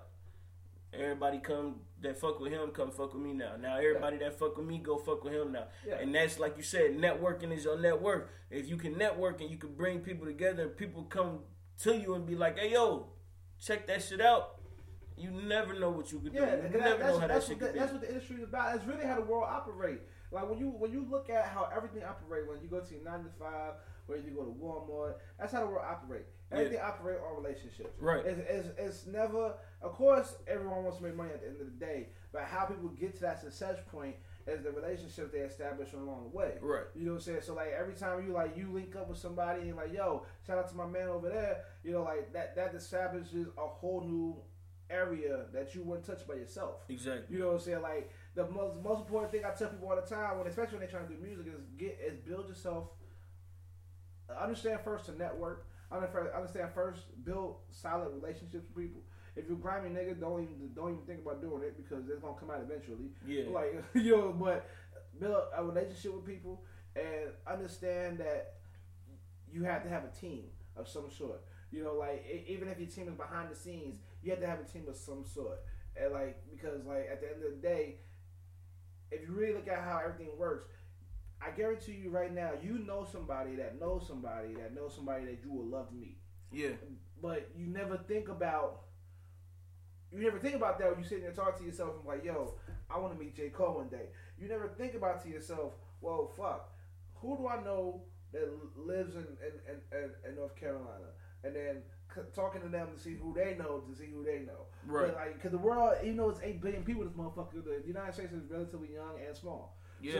So it's like, if people understood that's how the way business work in every aspect, that it's a relationship and that you actually know somebody that knows somebody already, and you worked on your relationship with these people first before you talking about, yo, I need this bread, I need to get paid, I'm trying to get rich.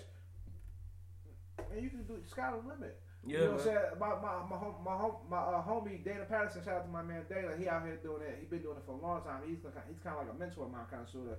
Okay. And he told me he like, you can reach anybody you want in 4 days. Yeah. And I was like, when he said that, I thought he was like trying to sell me something. I'm like, yo, like that's not true, nigga. No, but no, I tried it. Yes, the hell it is. Like, because you find out.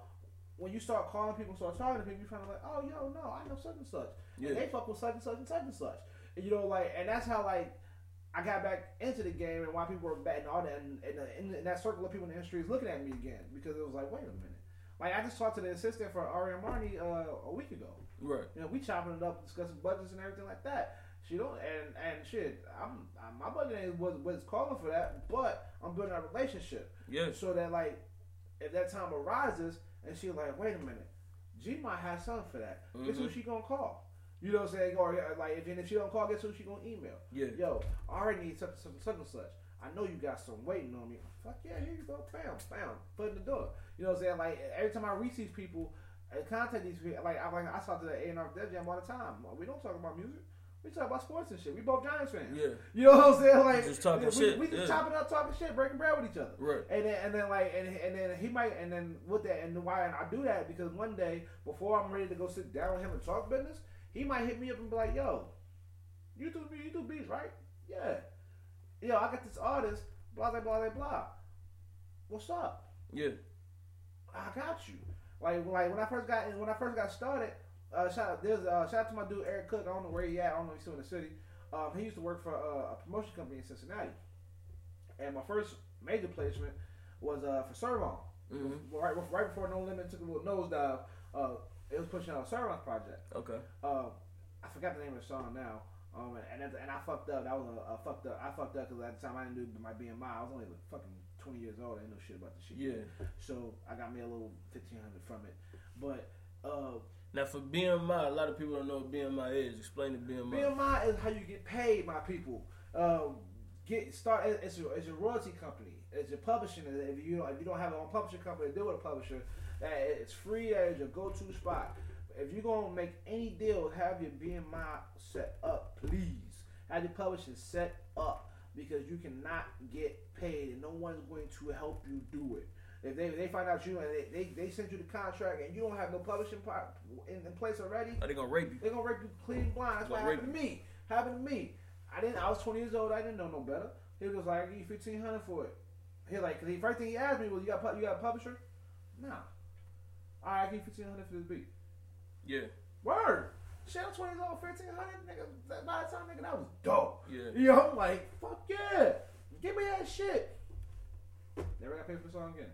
And after that, he just getting money on the back end off that shit. Getting money on the back end of the motherfucker. That's crazy. My name ain't even on the motherfucking credit. Yeah. Because he just bought it flat out. Put it on his mixtape. And see, that's another thing. Like for instance, man, like learn the business. Yeah, you gotta learn the business because in the end, you could really, and it ain't just about you when you doing this. No, it's never about you. Yeah, it's not just about you because you can always. My thing is this: when you learning this type of stuff, it can go into somebody else's hands by you teaching them, by you being around them, by you showing them how to do it. And what that ends up doing is showing somebody else how to gain control of their art, how to gain control of their interests or their hobby or whatever the case may be. You telling somebody about a BMI is now their information to go out, get their shit together. Right. Now it went from they just doing shows at Sneaky D's every week. So now you could be getting paid. And we don't used to talk about Sneaky D's, but I'm gonna go ahead and use that because I already said that shit. It slipped out. But to them next time you go do that shit, you pay for it. Next time somebody put their shit on YouTube, they get paid for the shit. Exactly. Funny shit is I had posted your shit on the we did the feature artist spotlight a while back, and I posted it on YouTube. Just posting it on YouTube, and it sent me back because it was copyrighted, and I laughed like I was cussing my phone out like "fuck you, YouTube." I know this man personally. Like the fuck you do?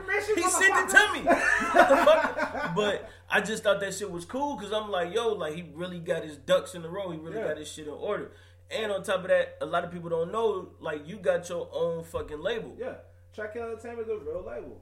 You know what I'm saying? It's with the state of Ohio. I got a tax ID number. I pay taxes every quarter.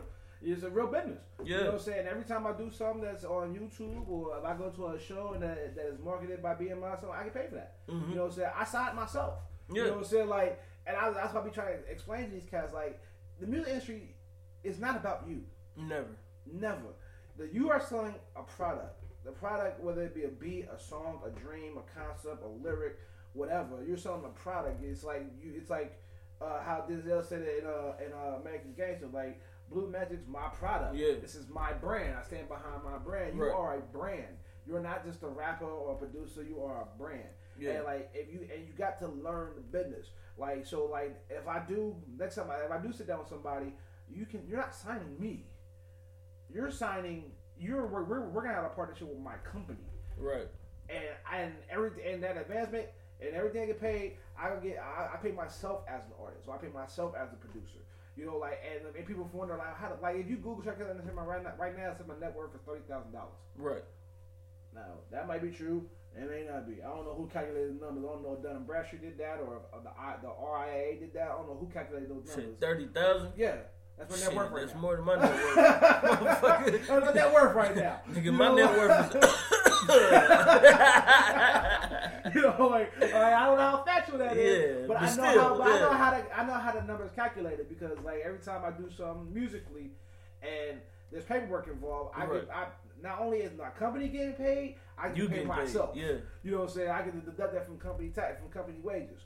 You know, like, but it took me a long time to understand that. Right. Because, like, I was like most people running around here, I make beats, I rap, and I'm not making a dime off of none of it. Yeah. I'm putting in all this work, all this time, investing all this time, and it's like, I'm not seeing no benefit from it because there's no paper trail from behind anything I'm doing. Right. It's just like, oh, he a hungry dude, he's hungry for it. Yeah. That's nice. We can use him. You know what I'm saying? And then after I bossed up, people look at me differently now. They're like, oh, shit. But see, that's what I'm saying. Like, my whole thing is,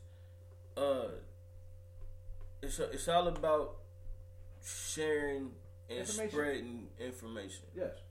Exactly. I think I talked about this on the last episode where I was, and I doubt if I did though, but I was down going to get some chicken down the street, and it was like late at night on some shit, and 3 young boys pull in. They pull in, they talking and they chilling and shit, and I'm sitting on the, on the thing talking to Gan on the phone, and as I'm talking to Gan on the phone, I got my gaming headset on. Yeah. Because I was playing a game. I got my gaming headset on. The dude like, yo, you drive trucks? Like, nah. He like, why you got the headset on? I'm like, oh shit, I was playing the game. He like, oh shit, you game? I'm like, yeah. He was like, that's what's up, man. He was like, you be making money off that shit? I'm like, a little bit here and there. Like every now and then I make like $2 or $3. You know what I'm saying? Right. I'm still building up my page and shit. So I'm explaining to him like, yeah, I broadcast all the time. I give him my information. He like, oh shit. Now the 3 dudes that's sitting there, 3 young dudes, they like, what you be playing? They only interest is trying to play against me. Right. So I'm talking to them. I sit down again. I'm still on the phone again. And as I look at them, they playing around. I'm like, yo, y'all rap? They like, nah. I'm like, y'all sing? They like, nah. I'm like, damn, y'all niggas funny? They got some talent. Yeah, they like, shit, he is. I said, get on YouTube, right? Start putting videos up on your YouTube, or you just grilling them niggas. They like, yo, what you mean? Right. I'm like, nah, like, just get on there, have you just grilling them niggas, or y'all just grilling back and forth, and just keep putting videos out constantly. That's all y'all do. I said, y'all can make money off that shit. They like, shit, hard. Now, I doubt if they took it and did it. But the fact that I took the time to spread that jewel to them, because that's something that I do. I get on YouTube, I post up the podcast. I get on YouTube, I post up me playing a game. I get on YouTube, post up Gan rapping. I get on YouTube, I post up somebody else spitting. Like, I'm always trying to get content out there. I'm always trying to push content. Like you said, we a brand. Right. We got product to push.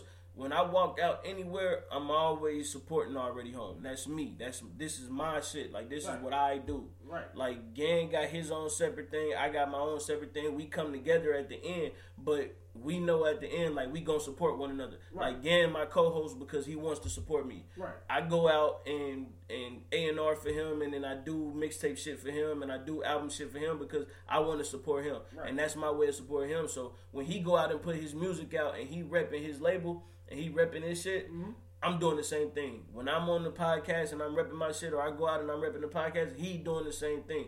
And it's not just, when I say like it's mine, I say it's mine because it was my creative product. Like, I came up with this. Right. I say it's his because it's his creative product, but at the end it's our shit. Right. You know what I'm saying? Like, we come together on this shit. Like, to us, like to him, you can't tell him that Already Home ain't his. Right.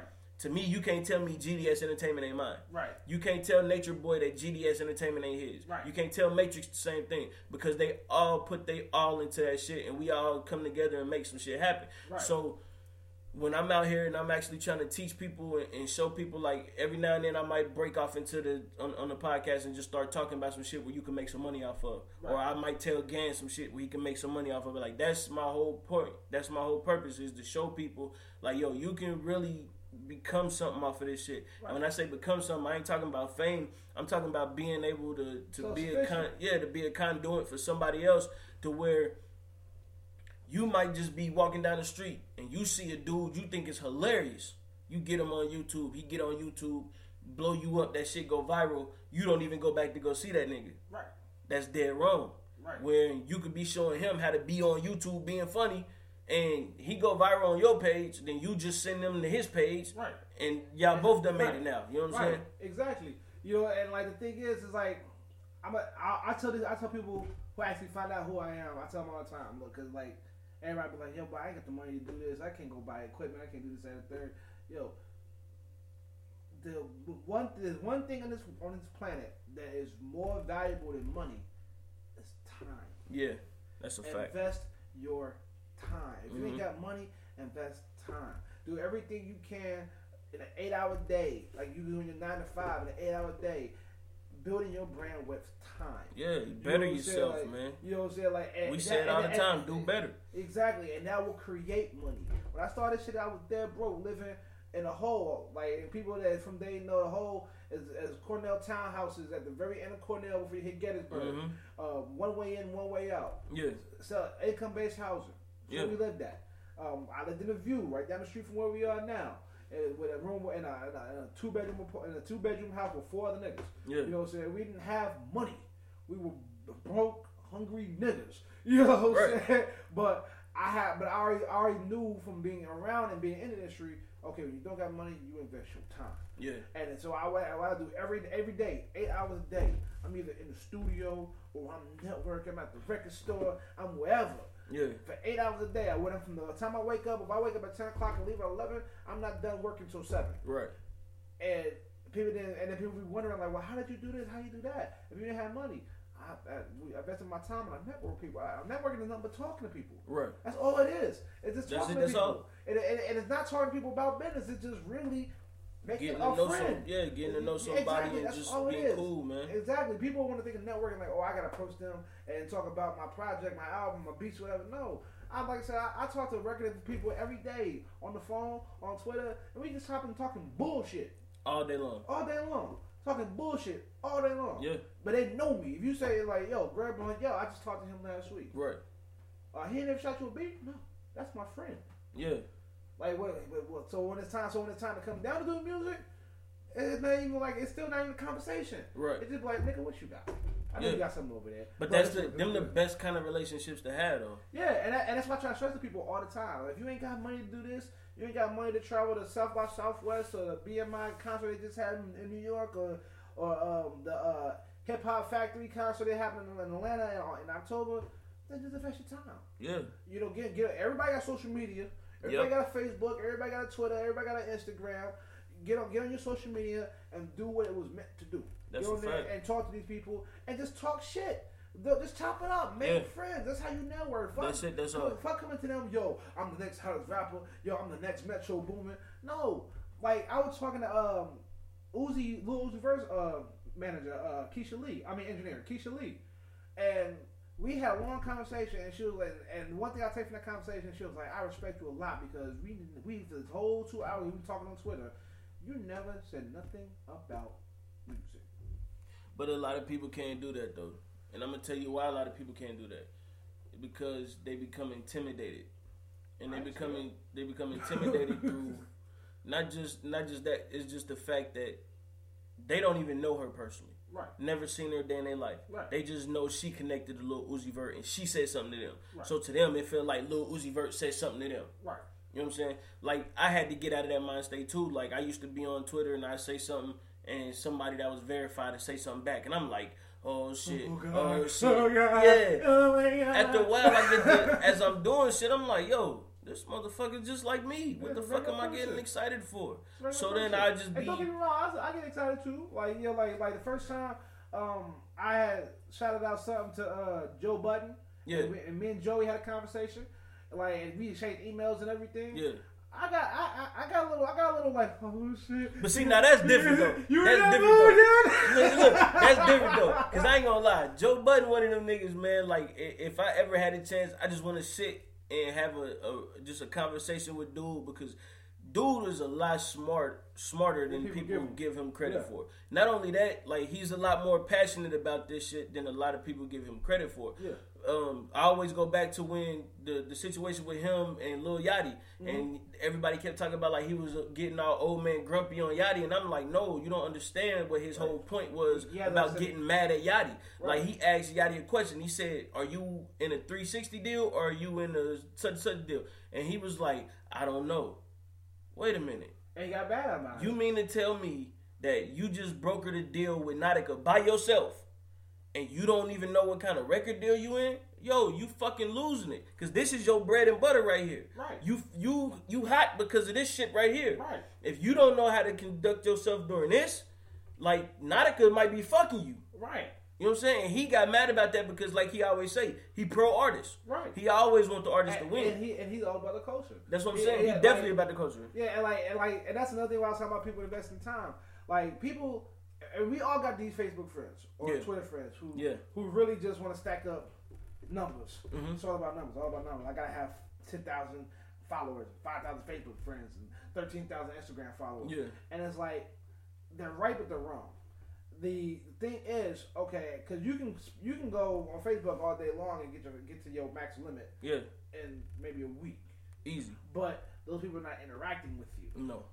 If you got 5,000 Facebook fans interacting with you, that's totally different. That's the same equivalent as money. That's credit. Yeah. That's exactly what credit is. But see, and that's another thing that I try to explain to people that I work with, as far as artists that I work with, and I tell them, like, yo, if you don't build your brand, like, if you don't get it to where you on social media and anything that you put out is not getting no kind of feedback, if it ain't getting shit, yo, this might not be for you.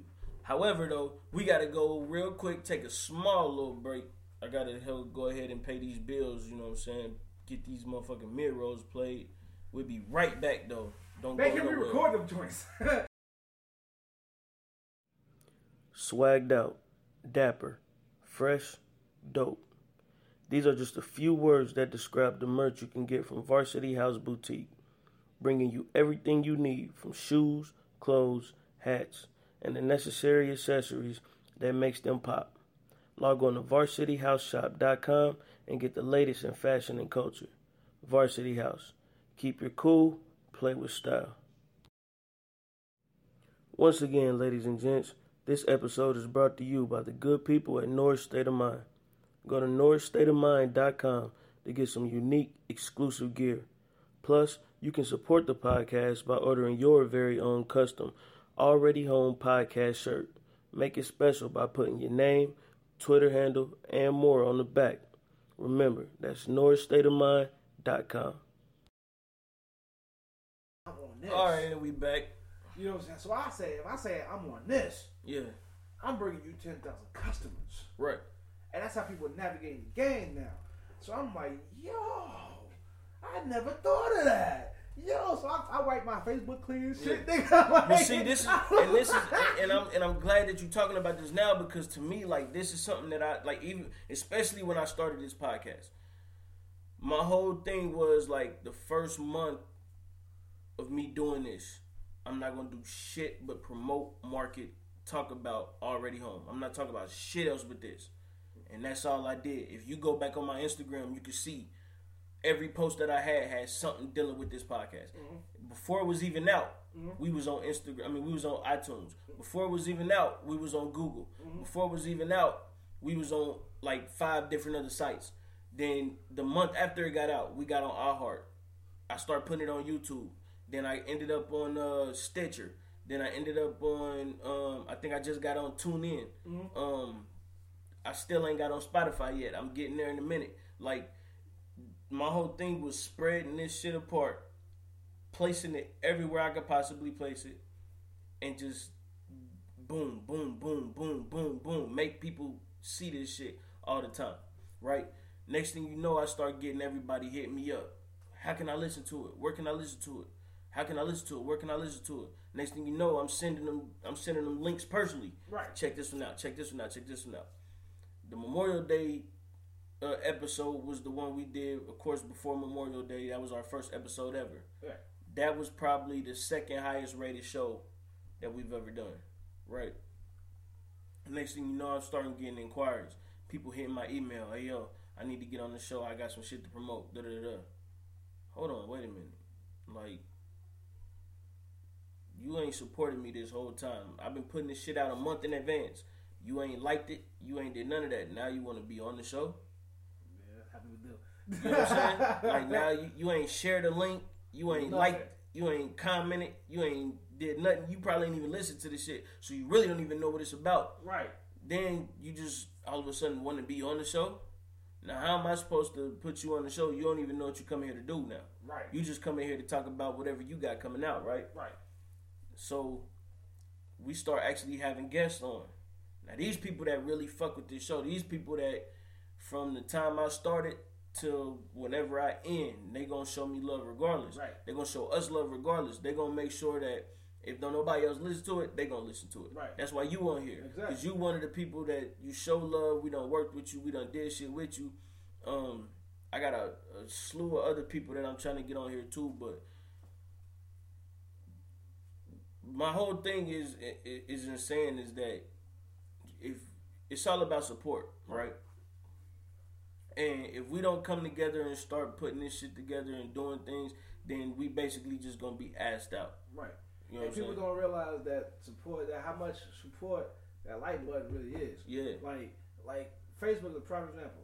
Like, people don't understand how Facebook generated so much money. It's always been a free app. Yeah. I have Facebook since it was only allowed for college students. Right. You know, and I wasn't even in college, so I hope Mark Zuckerberg don't hear that. Listen, he don't even care. You know Believe what I'm saying? me, he ain't worried. You know, like I wasn't even in college at the time. Yeah. So but what happens is that because I said if you don't understand what credit really is about, look at social media because it's the same platform. Yeah. All these people downloaded it. It reached it was the first app to reach 1 million downloads. Easy. Because everybody was already on it. Yeah, and it was like, okay, we're now making an app, and when it hit the million mark, the first app to make a million mark, that people was like, damn, he has access to 1 million people, and they started paying him for advertisement. Yeah. Because that's 1 million untapped people. And that's all. Listen, that's all this shit is about. That's all credit is. That's all this shit is that's about. all credit. This is what a lot of people don't know about. Like shit that I'm doing, shit that you doing.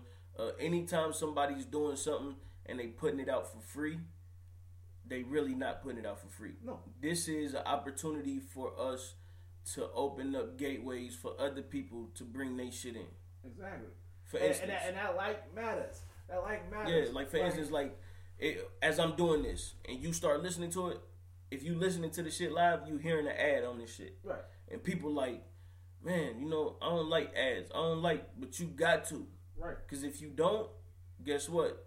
Then ain't shit gonna start coming about. Exactly. You might not like watching that Charmin commercial ad, but you goddamn know that motherfucker is 3-ply and they got bigger, better rolls. Right. And no motherfucking bears. Yeah. You know what I'm saying? And you know where you can go watch your ass at. So, you know what I'm saying? Like, don't be so caught up in saying, you don't like ads or you don't like this or you don't like that. Start showing these people love, man. Start showing these people some support. And everybody, artists, producers, learn the business so you can do Definitely it the learn right the business way. Yeah. Do this shit the right way. If you got a Facebook and it's jumping, make those lights into something. Make a page or something so then when you can go to a company like BET, like MTV, like if you're a comedian, if you're a funny nigga, and your videos got 20,000 plays or whatever, then you can go to BET and be like, yo, I got an idea for my own show. Yeah.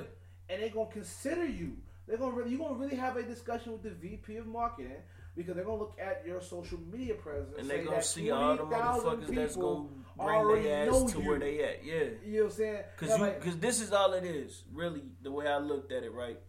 You just doing the work for them. Right. You're not really, you're not really taking you ain't giving them no effort. Exactly. They're not doing no development projects. Right. They don't have to do development budget. They don't have to do nothing. All they got to do is take you and put you out there. Yeah, they ain't got to do no demos or nothing. They ain't got to go see what this group like, what that group like. They ain't got to test you in the market. Yeah, and if you notice, a lot of these people on social media are starting to become stars. They starting to be in movies. They starting to be in TV. They starting to be on songs. Yeah, they really starting to be everywhere because at this point it's like, damn, all right, we don't got to do this shit no more. Yeah, the internet's A&R. Yeah, the internet's A&R. This is what I think he was from RCA, but I can't remember because it was like 3 years ago at this point. But yeah, I'm pretty sure he was. And he this is what he told me. He was like, "Holla at me when you reach a couple of thousand people following." Yeah. And I'm like, well, why does that matter? And at this point, because I was still a little hard-headed on the social media game, I'm still a little hard-headed a little bit. Why does that matter? I got here based on my talent. I didn't get here because of my social media. Right. And then he broke it down to me in a way that I never thought about it. He was like, this is why. He was like, yeah, I know you're talented. I know you got it. So yeah, I can put you out there. Mm-hmm. But I can save more money, and you make more money if you already got a following waiting for you. Yeah. That's stretched out across the country, possibly even the world, since this is the internet, than it would be for me to spend $10 million to make that happen for you. Exactly. I was like, damn, you smart. Because it's like this. It's like, all right, you can go get DC Young Fly, right? Mm-hmm. And you can make DC Young Fly famous. Yeah. Easy. Because he already famous. Right. Only thing you got to do is give him however much you giving him and let him roll. Right. Or you can go pick up a dude that's doing stand-up who really ain't got no big following on social media and try to make him famous. And develop it. You know what I'm saying? Share that motherfucker. And it may or may not, compared to DC already having so many followers to where you guarantee that. Right. You know that if he posts that on his social media, they definitely gonna watch. Right. Because they follow him through and through. Right. You know what I'm saying? It ain't like he just got a bunch of followers and he don't post nothing and people just follow him. But if you go ahead and see that don't nobody say nothing on this shit, you like, well, ain't nobody fuck with him. Nah, it's the fact that he got so many followers. He say 100,000, just being gracious. He got 100,000, right? Mm-hmm. We know at least 70 or 80 out of that, 70 or 80,000 out of that group fuck with him every time he posts something. Mm-hmm. They gonna like it every time he posts something. Mm-hmm. They gonna share it every time he posts something. So if you know you could get at least 70 or 80,000 people to do some shit, you definitely go in there compared to a dude you know only got maybe 1,000 or 2,000. Right. And that's every show, and he might only have like 500 followers. Right. You know what I'm saying? So that's always been my thing to tell people is always get, you know, you hear people say shit like, oh, I don't trust him, I don't talk to him, he only got 16 followers. And they laugh. At first when I used to hear that shit, I'm like, man, that shit don't mean nothing. You don't know what that motherfucker is. Then when I really start understanding what the whole following people is and getting people to reshare your shit and seeing how viral shit go, when I start understanding that concept, it was like, oh, okay, so now you saying, nah, he ain't as big as you think he is. Right. He ain't got no buzz. He only got 16 people that pay attention to that motherfucker. Right. Exactly. That makes a huge difference. Oh, yeah. Yeah, because like I was saying, the internet's the A&R now. Mm-hmm. No one gives a shit if when you're trying to think mainstream big time. No one gives a shit if you ain't got all the work done for them. Right. Like so when I figured that out, and I wasn't so hard head on social media no more. I wiped Facebook clean and shit. Yeah. I took up dinner everybody I didn't know personally and started all over again. Yeah. And like to this day, like if I see people on my timeline that I interact with and don't interact with me back, okay, you go. Because like what it boils down to now is that like since the internet is the new A&R, is people when they find out people were becoming emotionally attached to a person. Definitely, because you're starting to follow their life. Exactly. Yeah. Because you sharing opinions, your views, you Snapchat and doing everything you're doing, and people will become emotionally attached to you because they feel like they relate to you. Yeah. And after a while, they even feel like they know you. Right. Because they're like, damn, yo, I know such and such got a kid, a wife and 2 kids. Yeah. And like he stay in Baltimore, and he likes Applebee's. He right. put up a video eating, this and the third. Yeah. Now it's becoming an emotional connection. So now that and they see that, so they're like, okay, if we stand behind his product or his project that he's doing, not only do we know we're gonna get our money back, but we're gonna see how deep it is. Exactly. Because they're like, oh shit, they're gonna celebrate because you did it, because you made it. Yeah. They're like, oh shit, that's my nigga. Yeah. Never met him damn life, but that's my nigga. Yeah. And I've been trying to get people like my little brother Blaze and other people to understand that, like, bro, stop looking at it as Facebook or you just trying to be popular. Remember what it's a business. Yeah, I understand it's a business. It's business. Understand why they're doing, why they're looking at it like that. Because they're looking at it like, okay, the people who like your shit, regardless if it's a really retarded ass status or for something like truthful, they feel that connection. They got a connection. These are people that connect with you, and these are people that rock with you. I mean, it's to me, I look at it like it's the same thing as like, for instance, like your mom follow you on Facebook, right? And when your mom follow you on Facebook, you could put up some shit that she ain't even supposed to be looking at. Right. But she gonna like it. And then in your head, you like, Mom, you ain't supposed to like that shit. Where you going? She like, oh, I just seen you posted it, so I liked it. I'm supporting, baby. Yeah. No, Mama, no. So when you get them kind of fans, like, you gotta realize, like, regardless of whatever the fuck you post, I remember, man, DC was on some shit. He was just being funny. He got the camera in his face. He doing the same thing females do. Got the music playing. He just looking at the camera. He ain't say nothing. Just same thing females do. Man, this shit got 10,000 likes in the first hour. Yeah. And then because of that, he can go on wilding out. Easy. And do the same shit. Yeah. And then now he doing stand up. Now he in movies. He been doing music, but now motherfuckers fucking with his music. It's like you start to understand this shit. Like, damn, like, okay, now I'm starting to see. Like, even me myself, I'm starting to pay attention to the little shit that people doing on Facebook. I'm starting to pay attention to the little shit that people doing on social media in general. For me, the first thing I did was, before I did anything else, I went and got a Facebook page for the podcast. And I'm like, okay, this is how you gonna know if people really fuck with this or not. Yeah. This is gonna be basically where everything is. Then I get to talking to you one day and you like, yo, you need a website. I'm like, man, yeah, I need a website. I know. Get the fucking with it. Talk to my little cousins. They say the same thing. Bro, you need a website. Talk to my other cousin. He say the same thing. You need a website. I finally get my website. Now it's really going up. Yeah. Now we really booming. Yeah. Because now it's like, if you can't find where to get it, now you know where to get it. Exactly. They get on the website and everything there. The notification shoot every time on my phone. Man, I remember it was the first week my website went up, I had 2,000 hits and within that whole week. To some people that ain't shit. To a dude that don't really do nothing. To a dude that ain't really seen shit. I mean, like, as far as on Google, you search shit and my shit'll pop up on there. Yeah. And you know what I'm saying? So, like, once you really get to learn this business, man, and once you really get to learn how to market yourself and promote yourself, it'll change your life. Yeah, all this shit change up. You understand how to make the right moves. Yeah. Instead of just being out here like, oh, this is what I do, and you just spamming the shit out of people and jumping in people's face. Like, I'm gonna show you something. Hold on, I'm gonna show you. Like, I'm gonna log into my website real quick. Right. And I'm gonna show you. Now, I ain't put up no beats in about maybe about 2 weeks. Okay. But I'm gonna show you the traffic that's jumping right now. Right. I'm gonna show you. I'm gonna let you see for yourself, so you can tell the podcast. I'm gonna let you read the numbers on the podcast. I'm gonna let you read it. I'm not even gonna say it to it. I'm not even gonna say it. I'm gonna just let you read it. Let me log in real quick. And this is the difference between somebody who's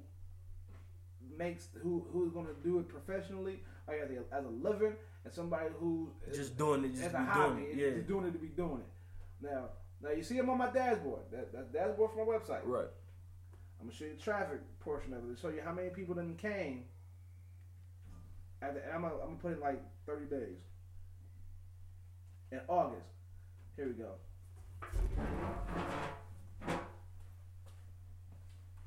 Those are the hits, and the red box is the views. Read to the people. Read those numbers to the people, please. So in August, he got 133 hits. Show me how many views in the red box. And the views is, damn, they're like 1 million. Yes, sir. Goddamn. It's over 1 million.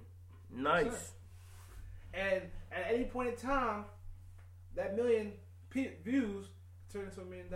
Exactly. All I gotta do is keep it consistent. Yeah. Keep bringing content. Yeah. Keep adding things. Keep plugging other people in to what I'm doing. And for those that don't know, that is IamGregBlunt.com. Yes. IamGregBlunt.com. Go check that out.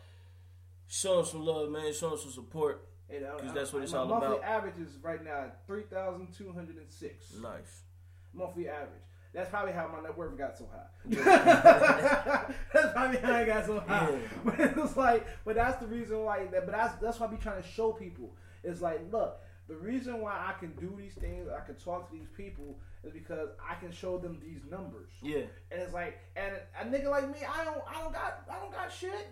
I'm just like you. I'm an everyday motherfucker working and making money. Yeah. Got $1 dream in my pocket. Right. But the advantage I have is that I can Twitter somebody, I can sit down in the record label office, I can go to these people and be like, well, these are my numbers. This is what I'm doing. I got a webpage right now that's hit over 1 million views already. It's only been up 2 months. Right. You know what I'm saying? My average is 3,000 people. I can tell these numbers. I can pull up my phone like I did now and show them to these people, and they're like, okay, so what we talking? Yeah. We know you got to reach out here. Yeah. We know people are listening to you. What we talking?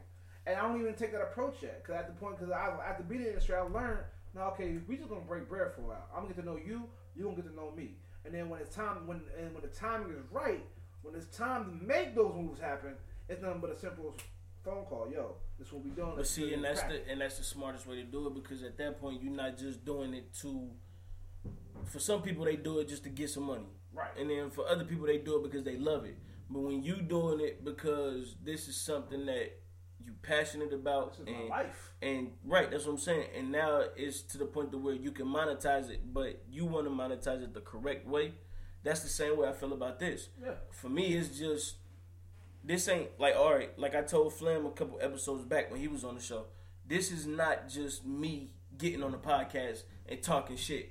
Right. Even though it really is just me getting on the podcast talking shit. Right. You feel me? Like, this is something that I plan on building. Right. Like, in the next 10, 15 years, I want to be able to make this shit into maybe a broadcast company, to where when my kids go to school, they can get out and they can be guaranteed a job. Mm-hmm. Their friends go to school and get out, they can be guaranteed a job. Mm-hmm. My younger cousins, my family members, aunts, uncles, you know what I'm saying, mom, dad, whatever, when they see the shit, it could be a guaranteed job where they come. That's exactly why. They come and they jump in and they say, well, shit, I don't want to work here no more. Right. Now they could come and they could get this job. You ain't got to bust your ass for minimum wage no more. You can actually come, put your skills to use. Right. You know what I'm saying? And put whatever you have to use and really turn this into something. That's why I'm on. That's why that's my goal. That's why I'm doing the way I'm doing it. I'm building up my network to a point to where, hopefully in 6 months to a year, that I'm gonna give people jobs. Exactly. You know what I'm saying? Exactly. Like I'm like I not only have I signed myself, but I'm if I sign another artist, or you can be the A&R, a marketing rep, or part of the street team, or part of sales, whatever avenue you want to take place in, whatever your passion is, in the music business. If you wanted to be the person that booked all the shows, then fine, you can be the road manager. Yeah. Or you can be the club promoter. Yeah. That's your job, and I'm going to pay you for that. Right. I'm going to cut you a check every week for that. Yeah. You know, like that's exactly why I'm going where I'm going, because I want people to understand how I did it. I want people to understand, like, I took my social media, I took this, that, and third, took my website, and I built numbers all around it. Yeah. And then keep in mind, I'm not getting paid for this. At all. This is just that's another thing people don't realize. Like, yo, this shit is really like a fucking sacrifice. It is. Like, this ain't just something where I'm coming in and you know what I'm saying, like, I'm getting mad bread off of this. Like, sometimes I don't get paid for this shit. Right. I'm not getting paid at all. Like, I think the most I done got paid off the website thus far, like, is $150. And see, that's like 20 times more. You know what I'm saying? Like, that's like 20 times more. Right. Like, yo, like my max earnings just on this shit, just keeping it all the way 100, like I probably done totaled $5. Right. It take a long time. Yeah. I'm not getting paid to do this. Yeah. But I'm investing my time in it. And as long as I get the numbers where they need to be, all the numbers come out right, then that's the leverage I can use to say, bro, I got some gold here. Exactly. And then I can set it up for life that way. Yeah. I can set it up for life. You're never going to talk to me as the person anymore. You talking to the company. You talking to the brand I built. I can go to Coca-Cola. I can do what 50 Cent did with vitamin water. Yeah, that's what he did. Build it and sell it. He built it and sold it. I mean, shit. But like, and another thing I learned is that's what business is. Yeah, business is building some shit up, getting it to a point to where it's hot, and selling that shit. Yeah, like if you do stocks, you already know about the shit. Right. But that's all stocks is. Stocks is getting it when it ain't shit. Then help building it up. Yeah, help getting that shit to where it got to be. Then when it's to the point to where everybody want it, sell that shit. Right. And you just do that shit over and over and over again. And that's exactly how I'm building a record label. Yeah. I'm always gonna own it. I ain't gonna sell mine. Nah. But like I'm gonna get to the point. I'm working on these numbers a little harder, and I'm gonna get to the point to where I can when I do call up the people I talk to every day, I'm like, bro, look, this is what it is. Like this is the company, this is the brand. Like we already got this much of a following put together. Right. You put your stamp on it, we can double whatever the fuck we put into it. Exactly. Because these people are already there. These people are already hip. It's a win-win situation. Mm-hmm. You know, and it's like, because I got other people I talk to every day. I can hit any one of them, be there on the phone, email, or Twitter, and be like, yo, I got a project. This, that, and third. Let's talk about it. Yeah. Nah, son. It ain't the same though. Yeah, it ain't the same then I become somebody who's out to gain something. Right. You know what I'm saying? And instead, when I do contact these people, when I feel like my numbers is right, when I feel like my website is bringing up the right amount of traffic, my Facebook is interacting the way I want to interact, I start working on my IG jumping right, and then I call my friends and be like, yo, check this shit out. Yeah. Like this shit is starting to blow up. Yeah. They instead of me coming to them like, yo, put me on, they're gonna be like, bro, you done did it. Yeah. Let's take this to the next step. Let's expand this. Yeah. Let's blow this up. It's just another conversation at that point. It always got to be a what's next though. Right. That's how I feel like with anything that you're doing, especially something like this. Like it always got to be a what's next because you can make it to where, like you said, you hiring people and you getting people on, and now you creating a business. Right. And now you have a business rolling. So after you create that business, what's next? You feel me? Right. Now you can go and say, all right, well, I done created jobs for these people. Let me start getting some artists in here. Right. Now you start getting artists in there.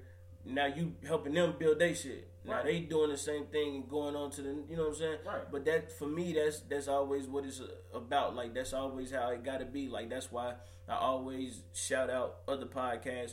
Even if they don't shout me out or even if they don't show me love, I don't care about that. Right. I always show love to people. I always make sure other people getting it. For instance, my dude Boyd, he shout me out whenever he get on his and do his joint. I always shout him out. You know what I'm saying? My homegirl Chelsea that I went to high school with, she just started a blog. She, like, you know, it's probably been out for a minute, but you know what I'm saying? Like, she just put it up on Facebook to where people could go check it out. Mm-hmm. She just got a website. Yo, go check her website out. You know what I'm saying? I make sure I put that on there. You put your website up. Right. Let me go ahead and show them love. And that's just my way of giving people something to where I can always support them. If I can't purchase nothing from you, if I can't help you build something, if I can't, and I mean physically, right, but if I can't get you, like nothing for you, the least I can do is get you 3 or 4 people to come fuck with you. Exactly. The least I can do is get you 2 or 3 people to come say hi. Exactly. The least I can do is get you somebody to like that shit. Exactly. Because that's what helps. Like right.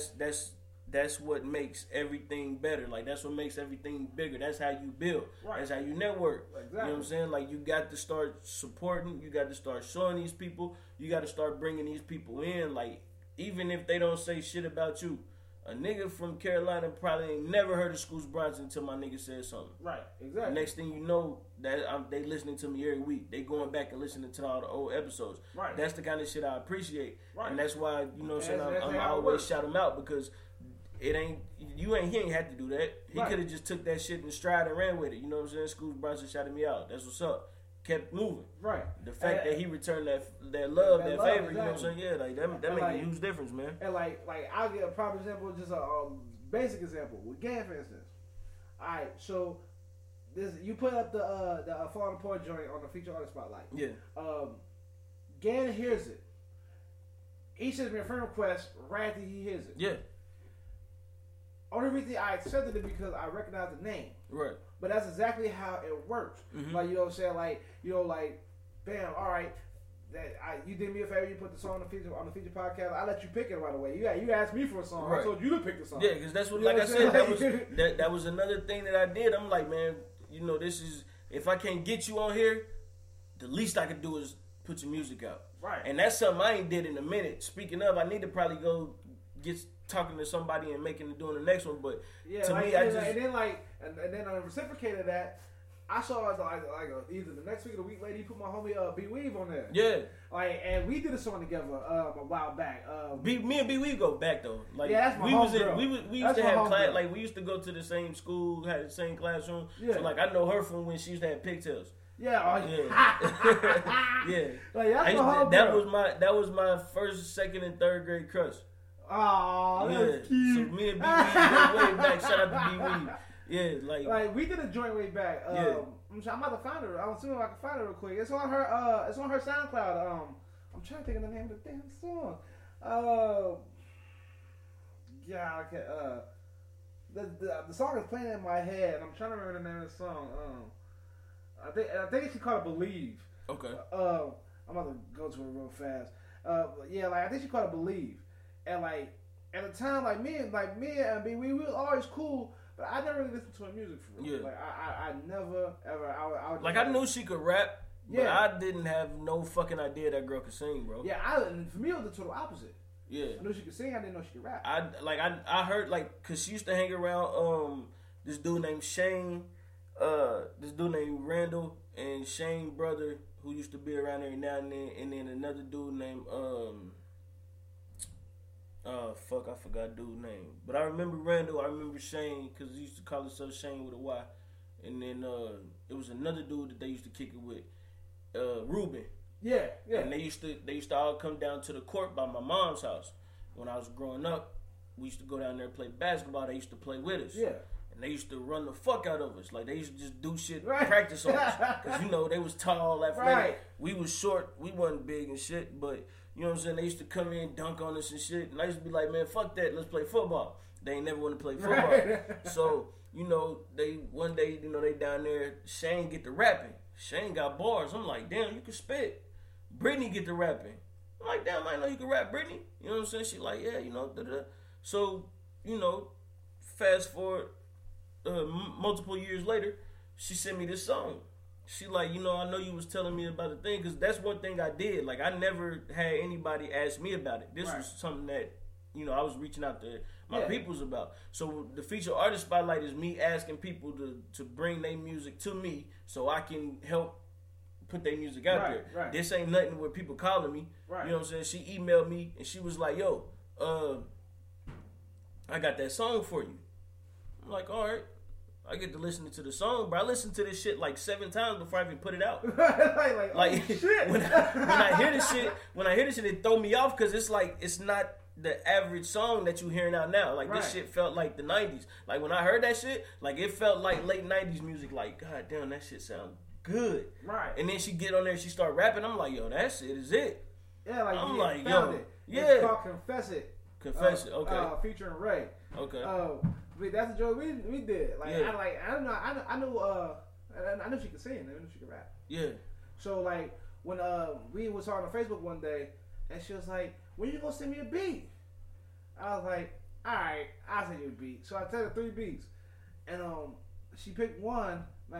She picked this, and I was fucked up because she started rapping. Yeah. I was like, this is me. Yeah, this is me and her. She started rapping. I'm like, what? You're rapping? Yeah. And man, and she was going in. Mm-hmm. I was like, that shit crazy. I'm like, yeah, that shit crazy. Shit. And it went viral, yo. It went viral on Facebook like that day. Like I had people who I didn't know that knew her hit me up like, y'all need to do more music together. That shit hot. I'm like, I never knew she rap. Man, listen, I'm telling you, like when I first heard that shit, I was like, yo, like it was the Nice and Ready song. Mm-hmm. I'm like,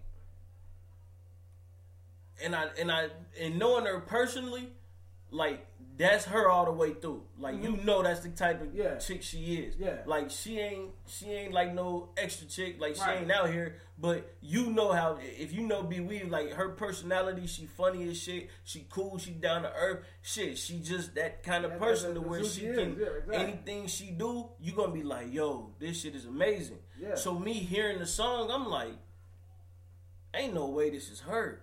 Like I can't picture her singing. Right. Even though I done heard her sing before, I done seen her do it on the guitar and do her thing, but like hearing it like in its entirety, like nah, this ain't her. And as I'm listening to it more and more, now it's like, yeah, that's her. That's her. That's it. Yeah, that's her. Okay, now yep, there you go. Now I get it. And it's like it's just amazing just to be like just knowing my friends who do music, man, and seeing them do their thing and seeing them come up and actually be out here and they actually got tracks. Yo, that shit is man. Like it's crazy, man. Beautiful. It's a beautiful thing. Like when we finally linked up, like it took like months to do the song too. I was like, yo, what are you doing? Like, and then like I hear it, I'm like, nice. Yeah. And like in person, like she's just goofy. She goofy as hell. She cool as fucking. She goofy as hell. So it's like so it's almost like a deceiving image because you're like. Yeah, cause like she don't rap like her personality is. Like when she rap, like she raps. Yeah. Like she, you can tell like she turns into somebody else. Yeah. And like even when she sings, she not down to earth cool Britney. Like she sweet, innocent, shy Britney. When she raps, she more aggressive Britney. Yeah. Like put it like this. If you know her personally and you seen her play basketball, when she rap, that's who she is. Right. She is who she is on the court. Right. Like if who she is on the court translated into words, that's who she is rapping. Right. So when I finally seen that shit, I'm like, and heard it, I'm like, man, like this shit is gonna be fire. Like if you don't get this shit, if you ain't loving this shit, like, you crazy. Death. You crazy. This shit is it. Like if she'd have put that shit out right before the summer, that'd have been the song of the summer. That'd have been the R&B song of the summer. Yeah, I told her like cause like last time I talked to her, I ain't talked to her in about a couple years, but I told her last time like, yo, just work on your timing. Mm-hmm. You know, like cause you got the music, you got the quality that you need, but you put things at the wrong time. Yeah. You know what I'm saying? Work on your timing. Timing is everything. Work on your timing. No, like if it's a summertime joint, make sure it come out in summer. Yeah. If it's more like on some seductive late night huge things that joint, drop in the fall winter. You know what I'm saying? Like know when to put out your music so that it gets the response that you're looking for. Exactly. You know, I even told that to Ronnie. I was like, she had one song that she ain't put it out yet, but I told her, you know, wait on it, sit on it. Like, don't rush to put it out yet. You can let people hear it, sure. Yeah. But sit on it, wait for the right time for that song to come out. Exactly. And we recorded it and I mixed it like about a month ago. And, you know, still 10 minutes or sometime. Yeah. So I like now wait till third quarter, which is fall hit. Right. And because it's more of like a fall song. It's more or less like something that like if you saw visuals for it, she can be somewhere and the fall mood, like the leaves is falling and stuff like that. The scenery, the visuals fit right for it. You know, I'm like, she went there and put it right away. I'm like, no, wait, sit on. Like, no. Like, cause like the one other thing I learned the hard way, cause I put out a couple mixtapes before 33. But one thing I learned the hard way that I always put them out at the wrong times. Right. Like I got club music in December, and it's like no one like niggas that's not in basketball shorts and tees unless you're in Florida somewhere. around Thanksgiving time. Niggas got on jeans and hoodies. You know, like, so it's like I had to learn the hard way to learn, like, examine the record I got and the records I'm trying to put out, and then learn when to, okay, sit on this, wait. This is more or less this time of the year. This is this time of the year.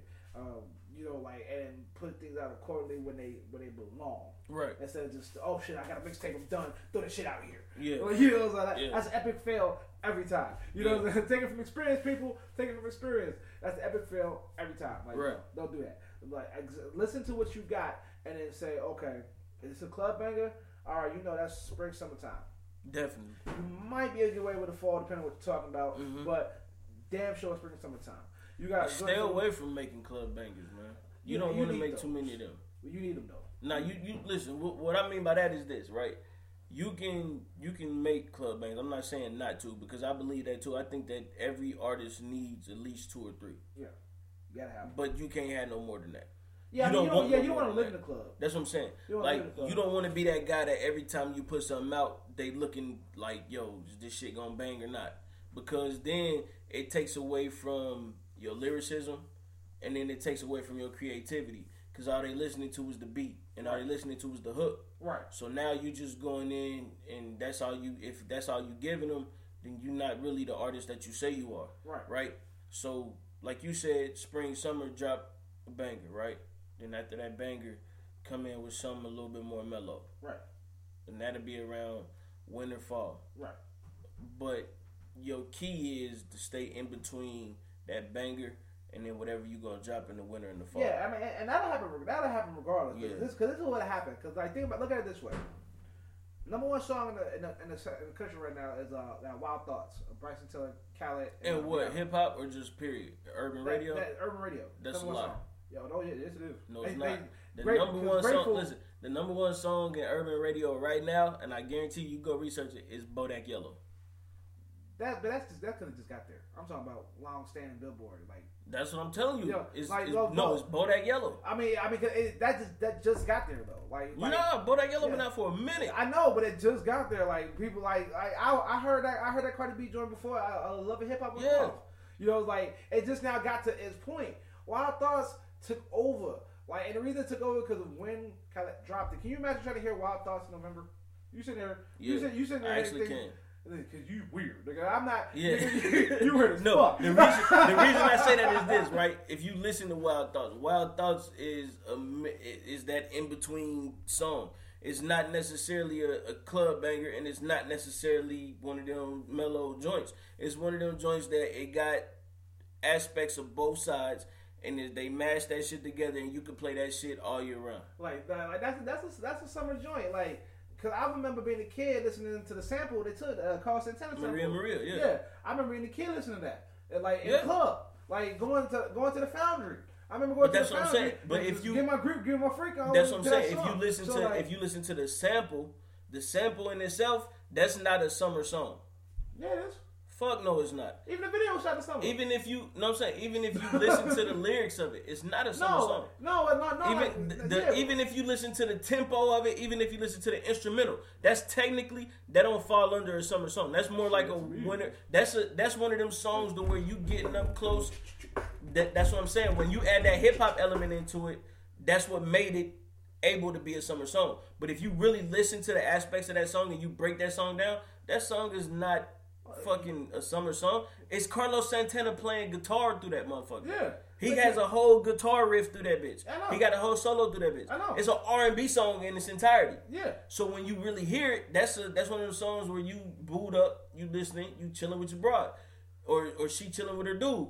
But it's able to be a summer song, and it's able to be one of them club songs because it got the drums in it. It got the snare in it. It got the boom bap in it. It got the boom bap in it. You know what I'm saying? Right, that's what I'm saying. Like no, but I'm not trying to hear Maria eating turkey though. Like that's not happening. Like I'm gonna pull up the motherfucking Thanksgiving playlist. Yo. Listen, if you play Maria during Thanksgiving, I'm telling you, I don't give a fuck who there. Nigga, that's because you have the living room is gonna be lit. That's you have I'm not having Mexican. Nigga, it's gonna be you, the kid with Corona. Like, don't give a fuck who it is. I'm telling you, it's gonna be lit. I don't care who it is. Listen, why do you think Wild Thoughts is so hot? It's not hot because she going wild thoughts. No. It's hot because when you hear that shit, you hear Maria. You hear that shit. That's what I'm saying. So when you hear it ain't because of fucking Justin Bieber or Bryson Tiller and fucking Rihanna. No, it's because Carlos Santana killed that shit. Right. But I'm not gonna. I don't even hear Rihanna going Wild Thoughts. I don't want no Wild Thoughts where you eat my motherfucking turkey. Goddamn it, macaroni and cheese. No, I don't want to hear that shit. You know what I'm saying? Like that's a summer joint. Like by the time it gets a little cooler, Wild Thoughts is gonna fade out. People still banging it. They may quote it on Facebook, but it's gonna fade out, and then the remaining quarter is gonna be another joint, which might be about that Yellow. It might be. Listen, it might fall out. It might last to the wintertime. Bodak Yellow is definitely not fading out no time soon. That shit is hot. She got another joint that she just did with fuck, who was that? I just listened to this shit. Was it I don't know who else is on the track. It's not her song though, but she's featured on the song, and it's not an average person that you would think she'd be on there with. But the shit is hot, and it's already buzzing just off of the Bodak Yellow shit. Oh yeah, so be on the lookout for Cardi B again. She's coming back. It's her time. Yeah, she's coming back. And that she's not dying off. And then she does it right. That'll make her respected as a rapper. Oh, definitely. Like if she does it right, but it's her time. Like, cause I listened to I got her older mixtapes, the Gangsta Bitch mixtapes. Yeah. I got those joints. I've been rocking with her before she. Cardi, man, listen, Cardi is I think she's so successful because in her entirety she's a personality. Period. Yeah, I mean she's just her. Yeah. She doesn't worry about her image. Yeah. She don't worry about what she's talking about. She's just her. And that's and you can sit with her. And you can have an intelligent conversation. Yeah. She can say some reckless shit. Yeah. She'll make you laugh. And that's what I'm saying. And the best thing about it is you never know what you're gonna get with her. And she's just that good at what she does. Like she actually putting work into this shit and doing this shit. Yeah. So I don't think she's going to work no time soon. She's a prime example of what you should be like in real life. What your social media should be like. Yeah. Like she because you 1 minute she like when she was on the Breakfast Club for about the first quarter of the whole segment, they was having a conversation. Yeah. And then about second, after that, they let her be ratchet as hell. Yeah. And then she ended off on some passionate type shit. That's what I'm saying. That's what makes her so good at what she does. And she's like a walking Facebook page. Yeah. It's like, you know what I'm saying? Yeah. It's like, and people just love that about it because it's just her, and she ain't worried about she right or wrong. Yeah. She ain't worried about she's politically correct. She stand on that shit. Yeah. She don't worry about she politically correct. She don't worry about who she offended. She like, look, this is me. Either love me or not. You know what I'm saying? And that's why she's blown up the way she has. Because cause I was the same way when I first listened to one of her first mixtapes. I'm like, what the fuck am I listening to? You don't catch it until you listen to it about 2 or 3 times. Like, this is some real good shit. Like, what caught me was because she had this, I can't remember the name of the song off the top of my head, but I heard, she was ratchet as fuck on the song, but I heard a conviction in her voice. Like, she was like, yo, this is just me, fuck it. Yeah. You know, like, it's like, that was like the turning point when she decided, I'm not worried about being an artist per se. Yeah. I'm just going to talk about what I know best. Yeah. You know, and it was like, I couldn't help but like it. I'm like, yeah, she fucking wildin', but yo, this is alright. Like, even if you listen to how she start off Bodak Yellow, you say what? She gonna do what the who? Let's find out and see. Cardi B, you know where I'm at. You know where I be. I'm like, listening to that shit, when you first hear it, it's like, it sounds like bullshit because you can't. If you don't understand her accent, you really ain't gonna understand her shit. But if you really listen to what the fuck she's saying, like she really spitting. Yeah. And then she pull in and talk about what bitch. What she say? I dropped 2 mixtapes in 6 months. What bitch working as hard as me? Yeah. Yo, like if you don't know that. And like you just hear it, and then you go back and listen, you be like, "Yo, damn!" Like she really talking that shit. Yeah, and I got all them joints. Yeah. Shout out to Tidal, by the way, because like I lost like definitely shout out to Tidal. I lost a bunch of motherfucking mixtapes and albums, and I got right back going on Tidal, joining Tidal. So shout out to Tidal. Get on Tidal, man. Support black business. Support paper planes. Paper planes. I gotta give me another hat. And Tidal, y'all need to open up y'all shit. nigga, so we can post y'all our podcast on y'all shit, man. I can show you your title.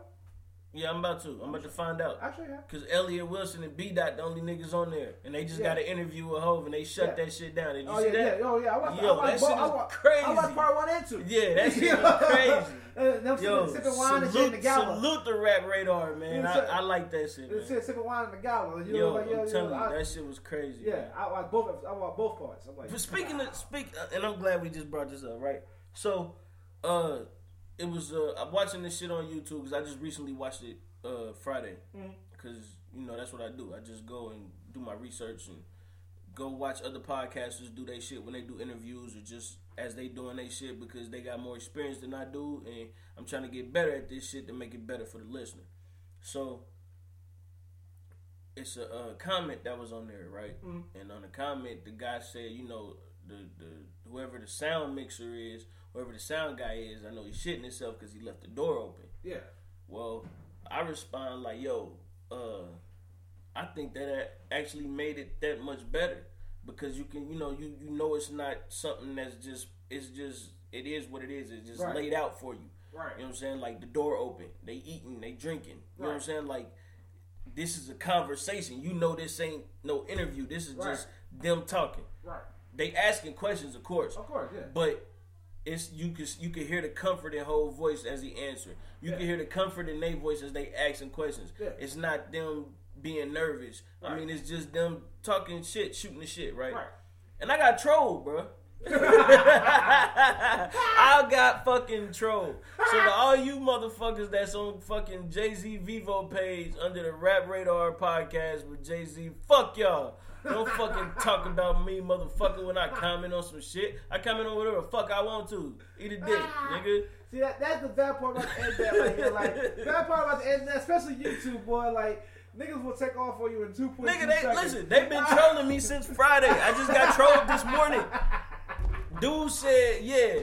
I said, so, and the thing, I'm like, yeah, I think them leaving the door open, like, it make it that much better. It sound a little bit more authentic. Yeah. So the one guy, like, he get on, he like, yeah, I bet it didn't sound good. You sound like a sound guy trying to kiss up. I said, I'm not no fucking sound guy. I do an actual podcast, asshole. What the fuck are you talking about? Then another dude like, yeah, I bet it do make it sound that much more authentic because the food getting cold. What the fuck are you talking about, man? Yeah, and YouTube, the YouTube on social media don't work because like that open the door to like savage, bro. Like that open the door to a lot of bitter.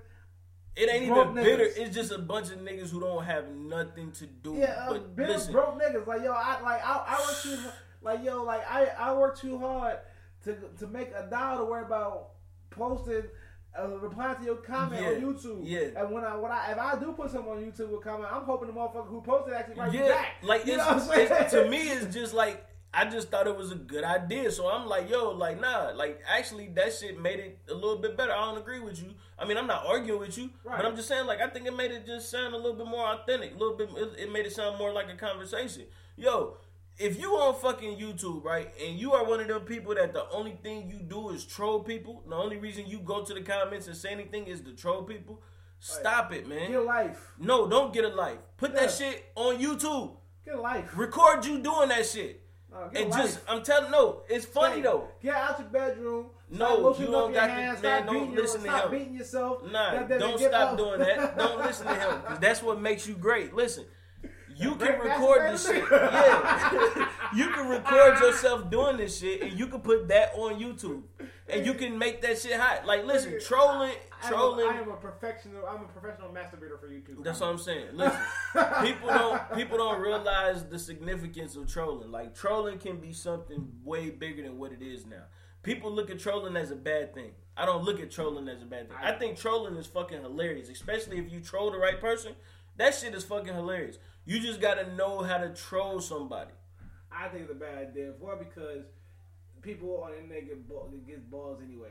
Two, like, the people who normally troll don't even have validity in what they're trolling about. But that's the point, though. That's what makes it funny. It's like a retarded ass rant. Yeah. Or like you get in a conversation, arguing with somebody in a text message that they can't spell. That's what I'm saying. Them not the people I'm talking about. The people I'm talking about, right, is like a dude put some shit up on there, like he might say some shit like, nah, we don't want help from FEMA because FEMA don't give a fuck about black people. And then like a troll just bust out like, yeah, but they employ so many black people a year, so how don't they care? And then he ain't got no comeback for it. That shit is fucking hilarious. Or like when a white dude be like, yeah, black people ain't supposed to do such and such and such anyway. And then a troll come on and be like, yeah, but black people are the cradle of civilization. He ain't got nothing to say. But that shit be hilarious. Just like when the troll just like shutting shit down. But that shit is hilarious. But like them niggas that troll me, yo, monetize that shit. I'm not even angry at you. I think that shit is hilarious. As you can see, I didn't even respond to you. Fuck you. I can see it like that. But then again, the problem with that is this. It's like, you already got because anytime something goes up, it's like 100,000 people. Oh, instantly. That's not only watching, but already made a reply video before the motherfucker go off. Instantly. Goddamn it, the video is still live streaming. Mm-hmm. They got a reply and they like, did you hear what he said when you? But that's all because people only focus on headlines. Nobody really pays attention to the actual content of what's going on. They looking for the hot clip. They looking for the hot take. That way they can go talk that shit and say some other shit and make it bigger than what it got to be. And that ain't even the whole fucking purpose. Yeah, because I remember when 444 dropped and and that Kill Jay-Z song, they was song they tried to run with it, say he was dissing Kanye. Yeah. Now he did refer to him in the verse, and he did use a little wordplay to incorporate him in what he was saying, but it wasn't even about him. Nah. People ran to it oh. But see, and that's what I'm saying. When he dropped because I thought he did too. Like my whole thing was like, I'm like, damn, he killed Kanye early like that. But then when I see it on the podcast and he actually talking and then he explains it, it's like, oh, now I go back and listen to it. Now I hear it a different way. Yeah. But he did kill Ye when he said, what the fuck was that? He say, y'all know what he said? He said, y'all know killer. No, he said, I got killers. You know killer, huh? And then he say, Bathed in Nate turned you to a gorilla, huh? Niggas wanna be Michael Jackson, be Thriller, huh? Like that, he killed Ye on that shit. Oh yeah, then on top of that, he took your flow and then did it. Like that shit was crazy. Oh yeah, jumping on that. Hope took shots. Yeah, he took shots. But it wasn't in the aspect of what to me it wasn't that simple though. No. Like that like the shit that I just quoted, like that shit was the simplest that it was. Yeah. Because like to me, anytime Hov say something about somebody, especially about certain people, he put it to where they only know that's what the fuck he talking about. It's not even that. It's if you immerse yourself in the culture. What's up, man? Oh, what the hell?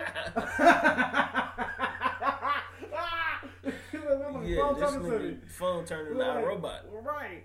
Like it's more or less like when you put yourself in the culture, it's like then you understand what Hov be doing. It's like and like what he does, he is a master at his schemes. Yeah. So like he'll take a shot at you, and you may not realize it's a shot until 6 months down the road. Right. And then by that time, it's not even relevant for you to make a comeback or a response to it because it's like too much time to pass. Yeah. And it's like the only person who caught on originally because he was blunt about it was the epic Jay-Z Nas shit. Yeah. You know, like cause that's when the only time he was blunt about it. Like, ugh. But that one was different. Like he had to go at Nas. Yeah, but he had to because the original shot he took was subliminal.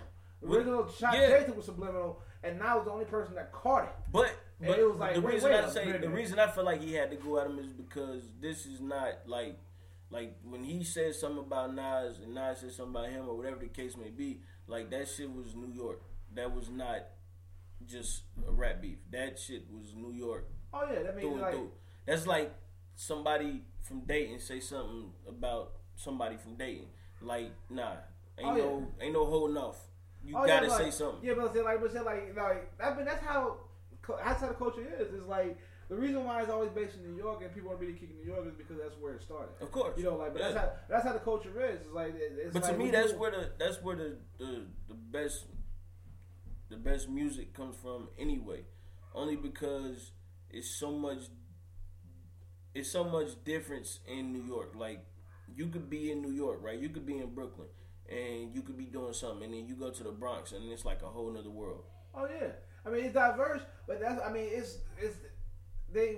we built a culture there because of that. Because it's like you can be safe in Manhattan, and then you can go to Brooklyn and it be some sort of different, or you can go, or you can take, or you can go to Harlem and be on 145th and Malcolm X Ave and get your fashion on. Yeah. Or you can go to Queens and this jump off. Yeah. You know, like it's an accurate representation of each section of the world. You got Spanish Harlem. You got a little Jamaica. You got all these different places on this island, and it's a little South here, a little West here, a little East here, a little Italian here, a little China here, a little everything here. Yeah. You know, so it's a perfect hip hop is a perfect representation of that, which is why it was perfectly built there. Right. Because like you can go one place, this is Party Central. Everybody getting down.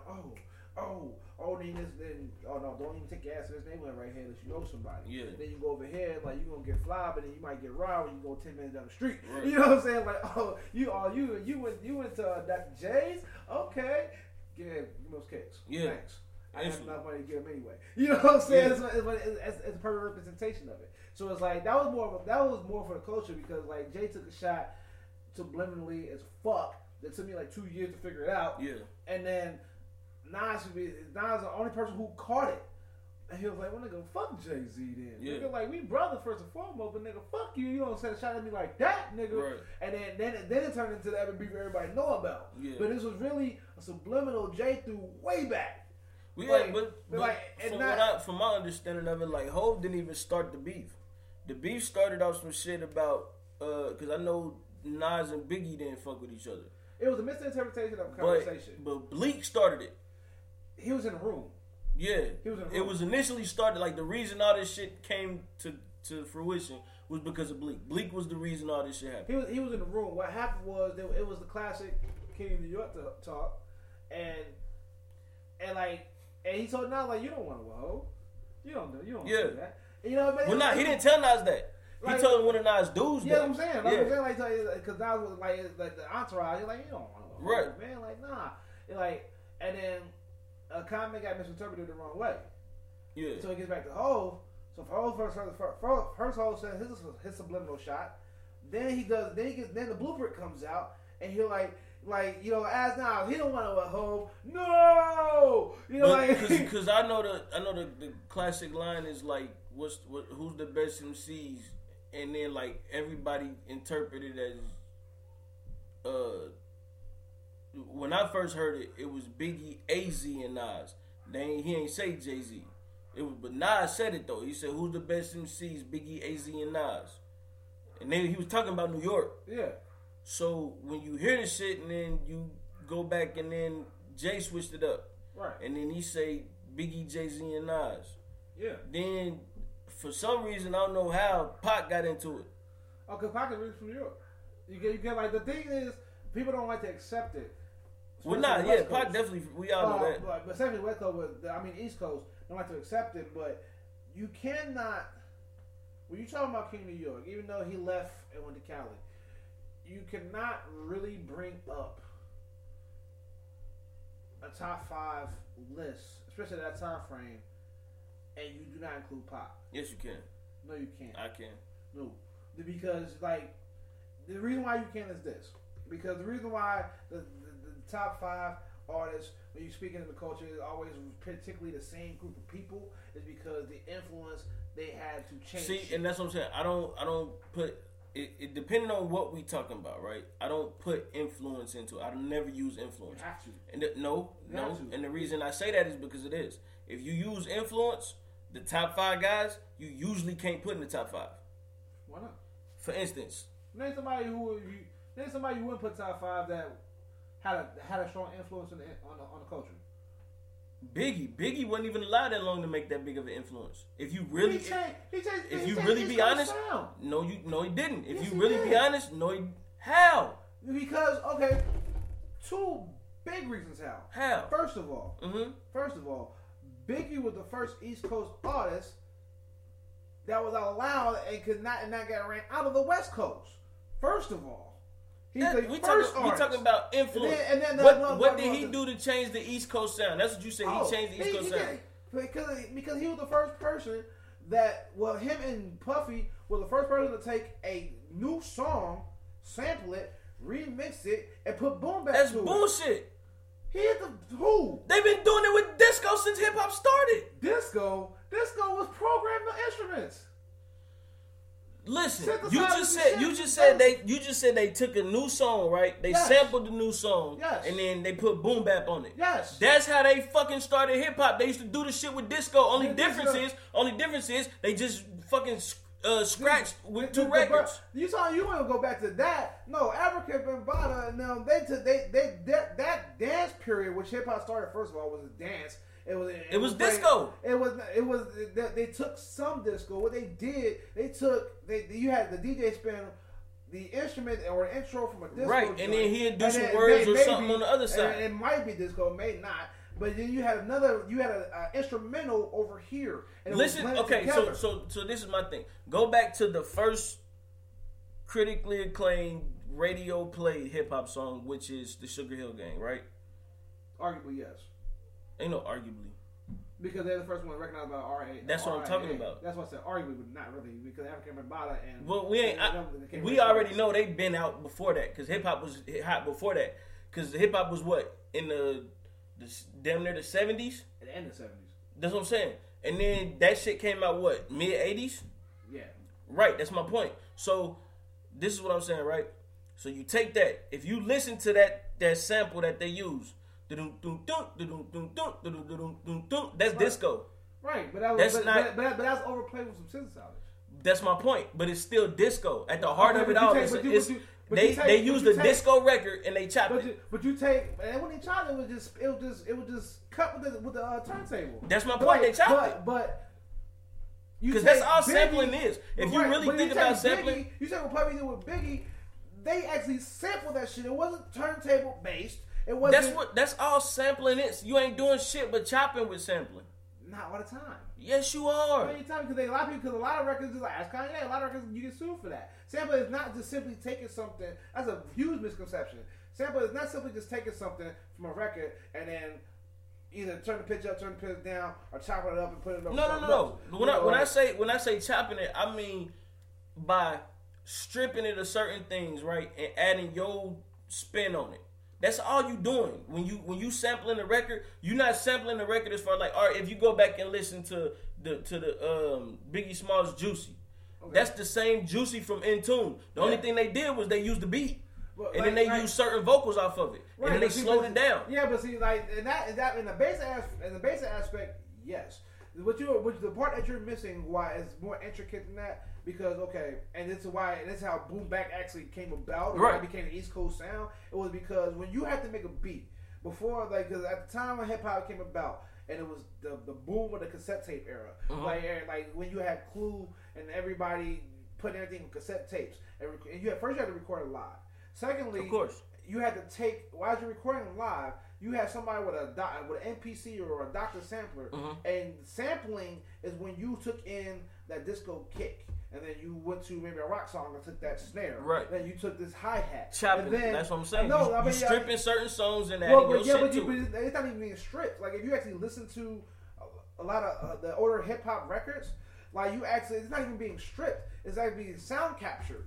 That's what, and it's like we saying the same thing. And it's like. And you're doing this live to put a beat together, right? And then and what Puffy did, instead of doing it that way to create that boom bap sound that East Coast is known for, what he did, he just took the masters, took a section of it. Cause this is before we could all afford computers, right? Took a section of it, made that the main melody, and looped it, and looped it, and then used the sequencers in a way they weren't made to be used, like.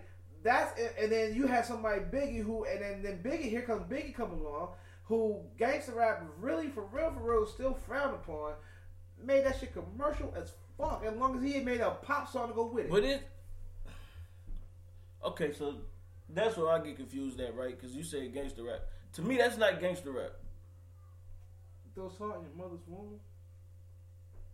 Biggie ain't listen. Biggie he said some shit. He always said some shit to me, Biggie has never been gangster rap. Biggie has always been hip hop to me. Biggie helped elevate hip hop because by the time he started putting out stories. That's what I'm saying. Like to me, like if you go back to the original people in hip hop, like it don't sound like no story, but if you hear that, like if you record that shit and just listen to what the fuck they saying, they telling you a story. Like even if they throw your hands in the air and wave them like you just don't care, you know you at a party already, right? And then grab your girl and da da da. In a sense, it sound like they doing a fucking do-si-do. Right. But if you listen to what the fuck they saying, they telling you a story about being at that party. They telling you this is they take from that party. They giving you the visual for that party. Right. At whatever fucking basement party or whatever block party that they at, this is what they telling you about. So hip hop is really just a fucking story. You just giving somebody a story, regardless of what the story is. That's what you giving them. That's what makes shit hip hop. Because you giving them something from your view. You giving them something from your perspective. Yes, but no, like Biggie was straight up gangster. Like no, I'm not debating that. Yeah, I'm not debating that. Yeah, I mean, he commercialized. This is what happened. He commercialized gangster rap, but the way he did it with Puff is that he put out some poppin' shit first. Of course. You know what I'm saying? You would have your Juicy or your Hypnotized. Yeah. And he really talking some slick shit, Hypnotized on some slick shit. He talked some slick shit in Juicy. Yeah, I know what I'm saying, but and then that allowed him to put out some gangster shit. Right. And what happened around that same time, because the original gangster rap for real was in the West Coast. Right. So around the same time that and that's why I say I don't consider him like the original he commercialized it, but then this is the same time Pac left. Pac took it like, yo, I know this is what y'all been doing. Because if you listen to real gangster rap music, like if you listen to real gangster rap music, like gangster rap music is really just like jazz and funk mixed up with a little bit of bass. A little bit. And then, that's on the West Coast side, yeah. Yeah, that's what I'm saying. No, I'm talking about just in general, like at it, because to me, gangster rap don't generate from nowhere. It don't originate from nowhere but West Coast. I mean, because they were the original. Because for the movie, they were the originators of it. But that's why. No, I'm not even talking about the movies. I'm just talking about just. I'm saying, going back. But that's why. Go back and listen to Too Short before you really like that. Like I know that, to me, that's gangster rap. E40, that's gangster rap. E40 was way different from gangster rap. No, I know that, but I'm saying like just the shit that he was like. You can take E40 right and consider that gangster rap just on the fact that really he was talking about some pimping shit, but at the same time, if you think about a pimp was a gangster at the time. But see, like this is why we give the West Coast gangster rap. This is why we give it to him because Biggie commercialized it. Mm-hmm. But when you think of gangs, you only think of two places. You know, even though it's all through New York. I know it's definitely L.A. Yeah, like even though it's all through New York and we got mobs and type of shit like that. But you really only think of two places. You think of Cali, you think of Chicago. Well, see, and that's what I'm saying. Like, when people say that, though, I don't think of gangster rap because of the word gang. I think of gangster rap because of the content of the music. For instance, like, when people talk about trap songs, like trap music. To me, trap music been going on in New York forever. That's how niggas used to talk about in New York was bricks, birds, moving coke. Yeah, shit like that. The reason I'll explain trap music because, but no, I'll explain that in a minute. Like, because you have to go to South to reason why you get that point. But that's my point. You know what I'm saying? Like what happened is when white people basically, shout out to my white fans, but when white people basically accepted it because they couldn't understand it. Right. It was like they finally accepted it. Cali was already on the news for gang shit. Yeah. So by the time NWA hit, and they really just talking about life in LA. That's it. Like, but this is where we all know as gangster shit because that we gave them the title of making gangster music. Because it's not that. It's because it's gritty. It's not sugar coated. It's not covered up. I mean, it was never covered up. But what it was that you took. It was instead of being commercialized as boom bap because a lot of people to this day can't really get into the sound. Yeah. You had the sound of Midwest funk shit, which incorporates Chicago and Ohio, with the visuals of your lowriders and your khakis and everything like that from the shit that we already knew about. Yeah. So we respectfully gave him that title. like trap music, like you said, people have been talking about trap forever. Yeah. You know, especially on the East Coast, we really kind of birthed trap music. Yeah, that's what I'm saying. But the reason why it goes out to the South is because once again, like it got commercialized in a way that was more feasible to everybody to listen to. You have to be involved either in East Coast music or a musician to really appreciate boom bap. Like, you know what I'm saying? Like if you're not one of the two, you're not really listening to that. No. So what happened was, as people left New York and went down south, people started fucking with the 808 tom. Yeah. But that's really an instrument. Yeah. But it got synthesized, so now there's a lot of different things now. Right. But it's really an instrument. And that was their moneymaker down there. Mm-hmm. If that 808 tom wasn't smacking on somewhere in a song, they're not even fucking with it. Yeah, you ain't trying to hear it. Exactly. And so that sound adapted at, and now all it is EDM with their original sound. That's all it is now. Yeah. And that made it appeasable to the public to listen to. Mm-hmm. So that's why they have this. That's why they have the crown of trap music, because that's where it became everybody became commercial. Mm-hmm. Where everybody can listen to it and be like, okay, because they ain't saying nothing different than what the fuck Holden said. Yeah, I mean, they all talking about the same shit. Yeah, it's just their perspective of it, and it's just over a different fucking beat. Yeah, it's over a different beat, and they made it, and that beat is commercially listenable for everybody. Yeah, you know, East Coast will always have their own lane. Because, like I said, you have to be in music a certain way to listen to boom bap. And on top of that, it got to be certain concepts and because you can kill a boom bap, you got to think shit through. You can't just hop on boom bap and be like, fuck that bitch, suck my dick. You know, you can't do that with boom bap. You can't do that. For one, it's gonna sound horrible. Two, you can't even say that at tempo because it's moving faster. Yeah, you know what I'm saying. So with boom bap, this is a concentrated effort. Whether you're talking about drugs or a party or a girl or some on your LL it's some shit you gotta sit down and really put together. Right. Yeah. And you gotta find the pockets in that beat, because that's where the small jazz influence comes from. It's really an African influence. Right. And the small jazz techno influence comes from that part. So you gotta find the pockets in the beat. Mm-hmm. And then you gotta concentrate your efforts on putting something contextual with the beat that you're giving. Yeah. With trap music, you can talk about anything over that bitch.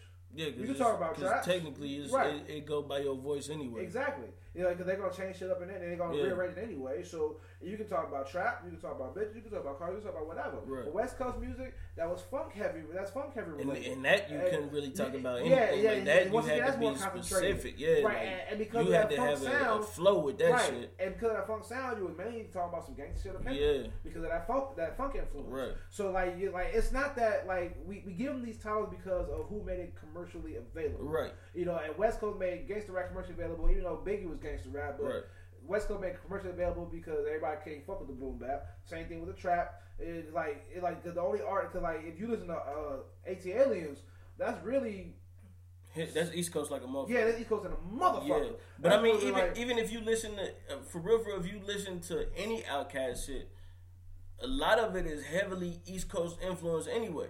Yeah, because 3 Stacks, but you the Big Boy by himself. That's motherfucker south of the bitch. Yeah, you the Big Boy by himself. When you hear Big Boy like by himself, you hear Goody Mob like a motherfucker. Yeah, you know you listen to Goody Mob. Like even when you hear T.I. sometimes you hear a heavy ass Goody Mob influence. Yeah. So yeah, if you put 3 Stacks on it. And then that's what you know, because you gotta kind of, 3 Stacks can do it, but you gotta compensate for the way the style is. Right. And like on a trap beat, which is EDM with an 808 to it, you can't always do that. Right. Because the pockets are too wide open. Mm-hmm.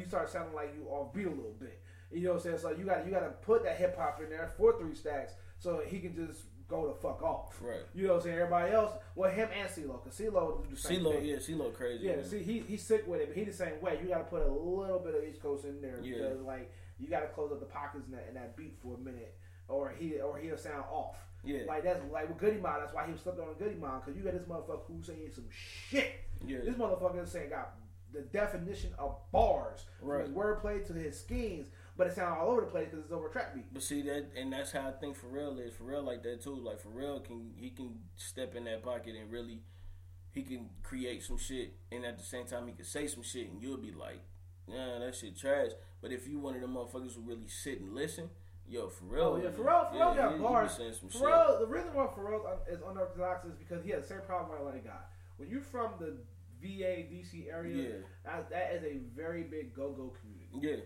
And your rap complements that. Mm-hmm. You know, like, and the average person, I can tell you right now, I can play a go-go joint right now, you'd be like, what the fuck are you listening to? But that's what I'm saying. Like, that's what they rocking to. That's because you ain't hip and you ain't really into music that way. Like, for me, like, when I first heard Wale, I heard Nike Boots. That was my first time ever hearing Wale. And I'm like, yo, dude is nice. Then I heard Pretty Girls. Yeah. But that was a little bit more go-go. So when I heard that shit, I'm like, yo, that shit bang.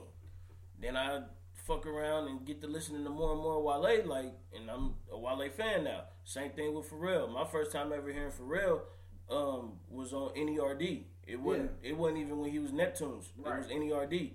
And it was like some rock shit. Yeah. I'm like, who the fuck is this dude that's spitting? And there's some Chinese dude behind him. He going too. And they got some other black dude with him. What the fuck is this shit? The next thing you know, the next thing you know, I'm listening to some whole shit. And the nigga like, yeah, the Neptunes did that. Who the fuck is the Neptunes? They like, some nigga named Pharrell and the nigga named Chet. I'm like, the NERD niggas? They like, yeah. I'm like, get the fuck out of here. That ain't even they sound. But they so agile and good at whatever the fuck they do. They can just do anything. Yeah, and if you actually listen to, especially Pharrell's hits, they heavily go-go influence. Yeah. His drums are always go-go influence. Cause it's always and you always hear that 4-beat start like that doom doom doom, and then they go right into it. That's some go-go shit. Yeah, like you can hear that drums, shit all through Wale shit too. His drums is go-go'd out. Like that's what make you move. Yeah. And like especially like prime example, and people don't realize this is go-go, and I hope people to listen to it. When they listen to it again, they actually hear it and check out go-go music, because go-go music is actually kind of dope. Yeah, shit, nice. Happy. Oh yeah. Like, but see, people think that people got that like more like a church thing, like no. That's only because the lyrics. Yeah. Like if you take away the lyrics and just play the beat, that's definitely motherfuckers shaking and all types of shit. Yeah. And it's like. But that's what he is. Yeah. And and if you listen to everything, even Pusha T. Timbaland kind of the same way. Timbaland, he just got a little bit more. He's a beaut. Yeah. Because like he got a Southern but go-go and East Coast mixed in all into one motherfucking melting pot and makes up. And then like shit. his shit so it's so weird because it's like slightly international too. Yeah. Because he got other shit in there, but. Man, this is a great fucking conversation, man. But we appreciate y'all for listening, man. Thank y'all for tuning in. If y'all tuned in, thank you. G, I want to thank you for coming through, showing the love, bro. Where can the people find you at, man? I am GregBlunt.com, Facebook /Greg Blunt. Everything Greg Blunt except for my Snapchat, and I don't know what it is. And as usual, man, you can find me, Scoots Bronson, everything. You can go to Twitch.tv or Twitch.com, whichever one it is. Search Scoots Bronson.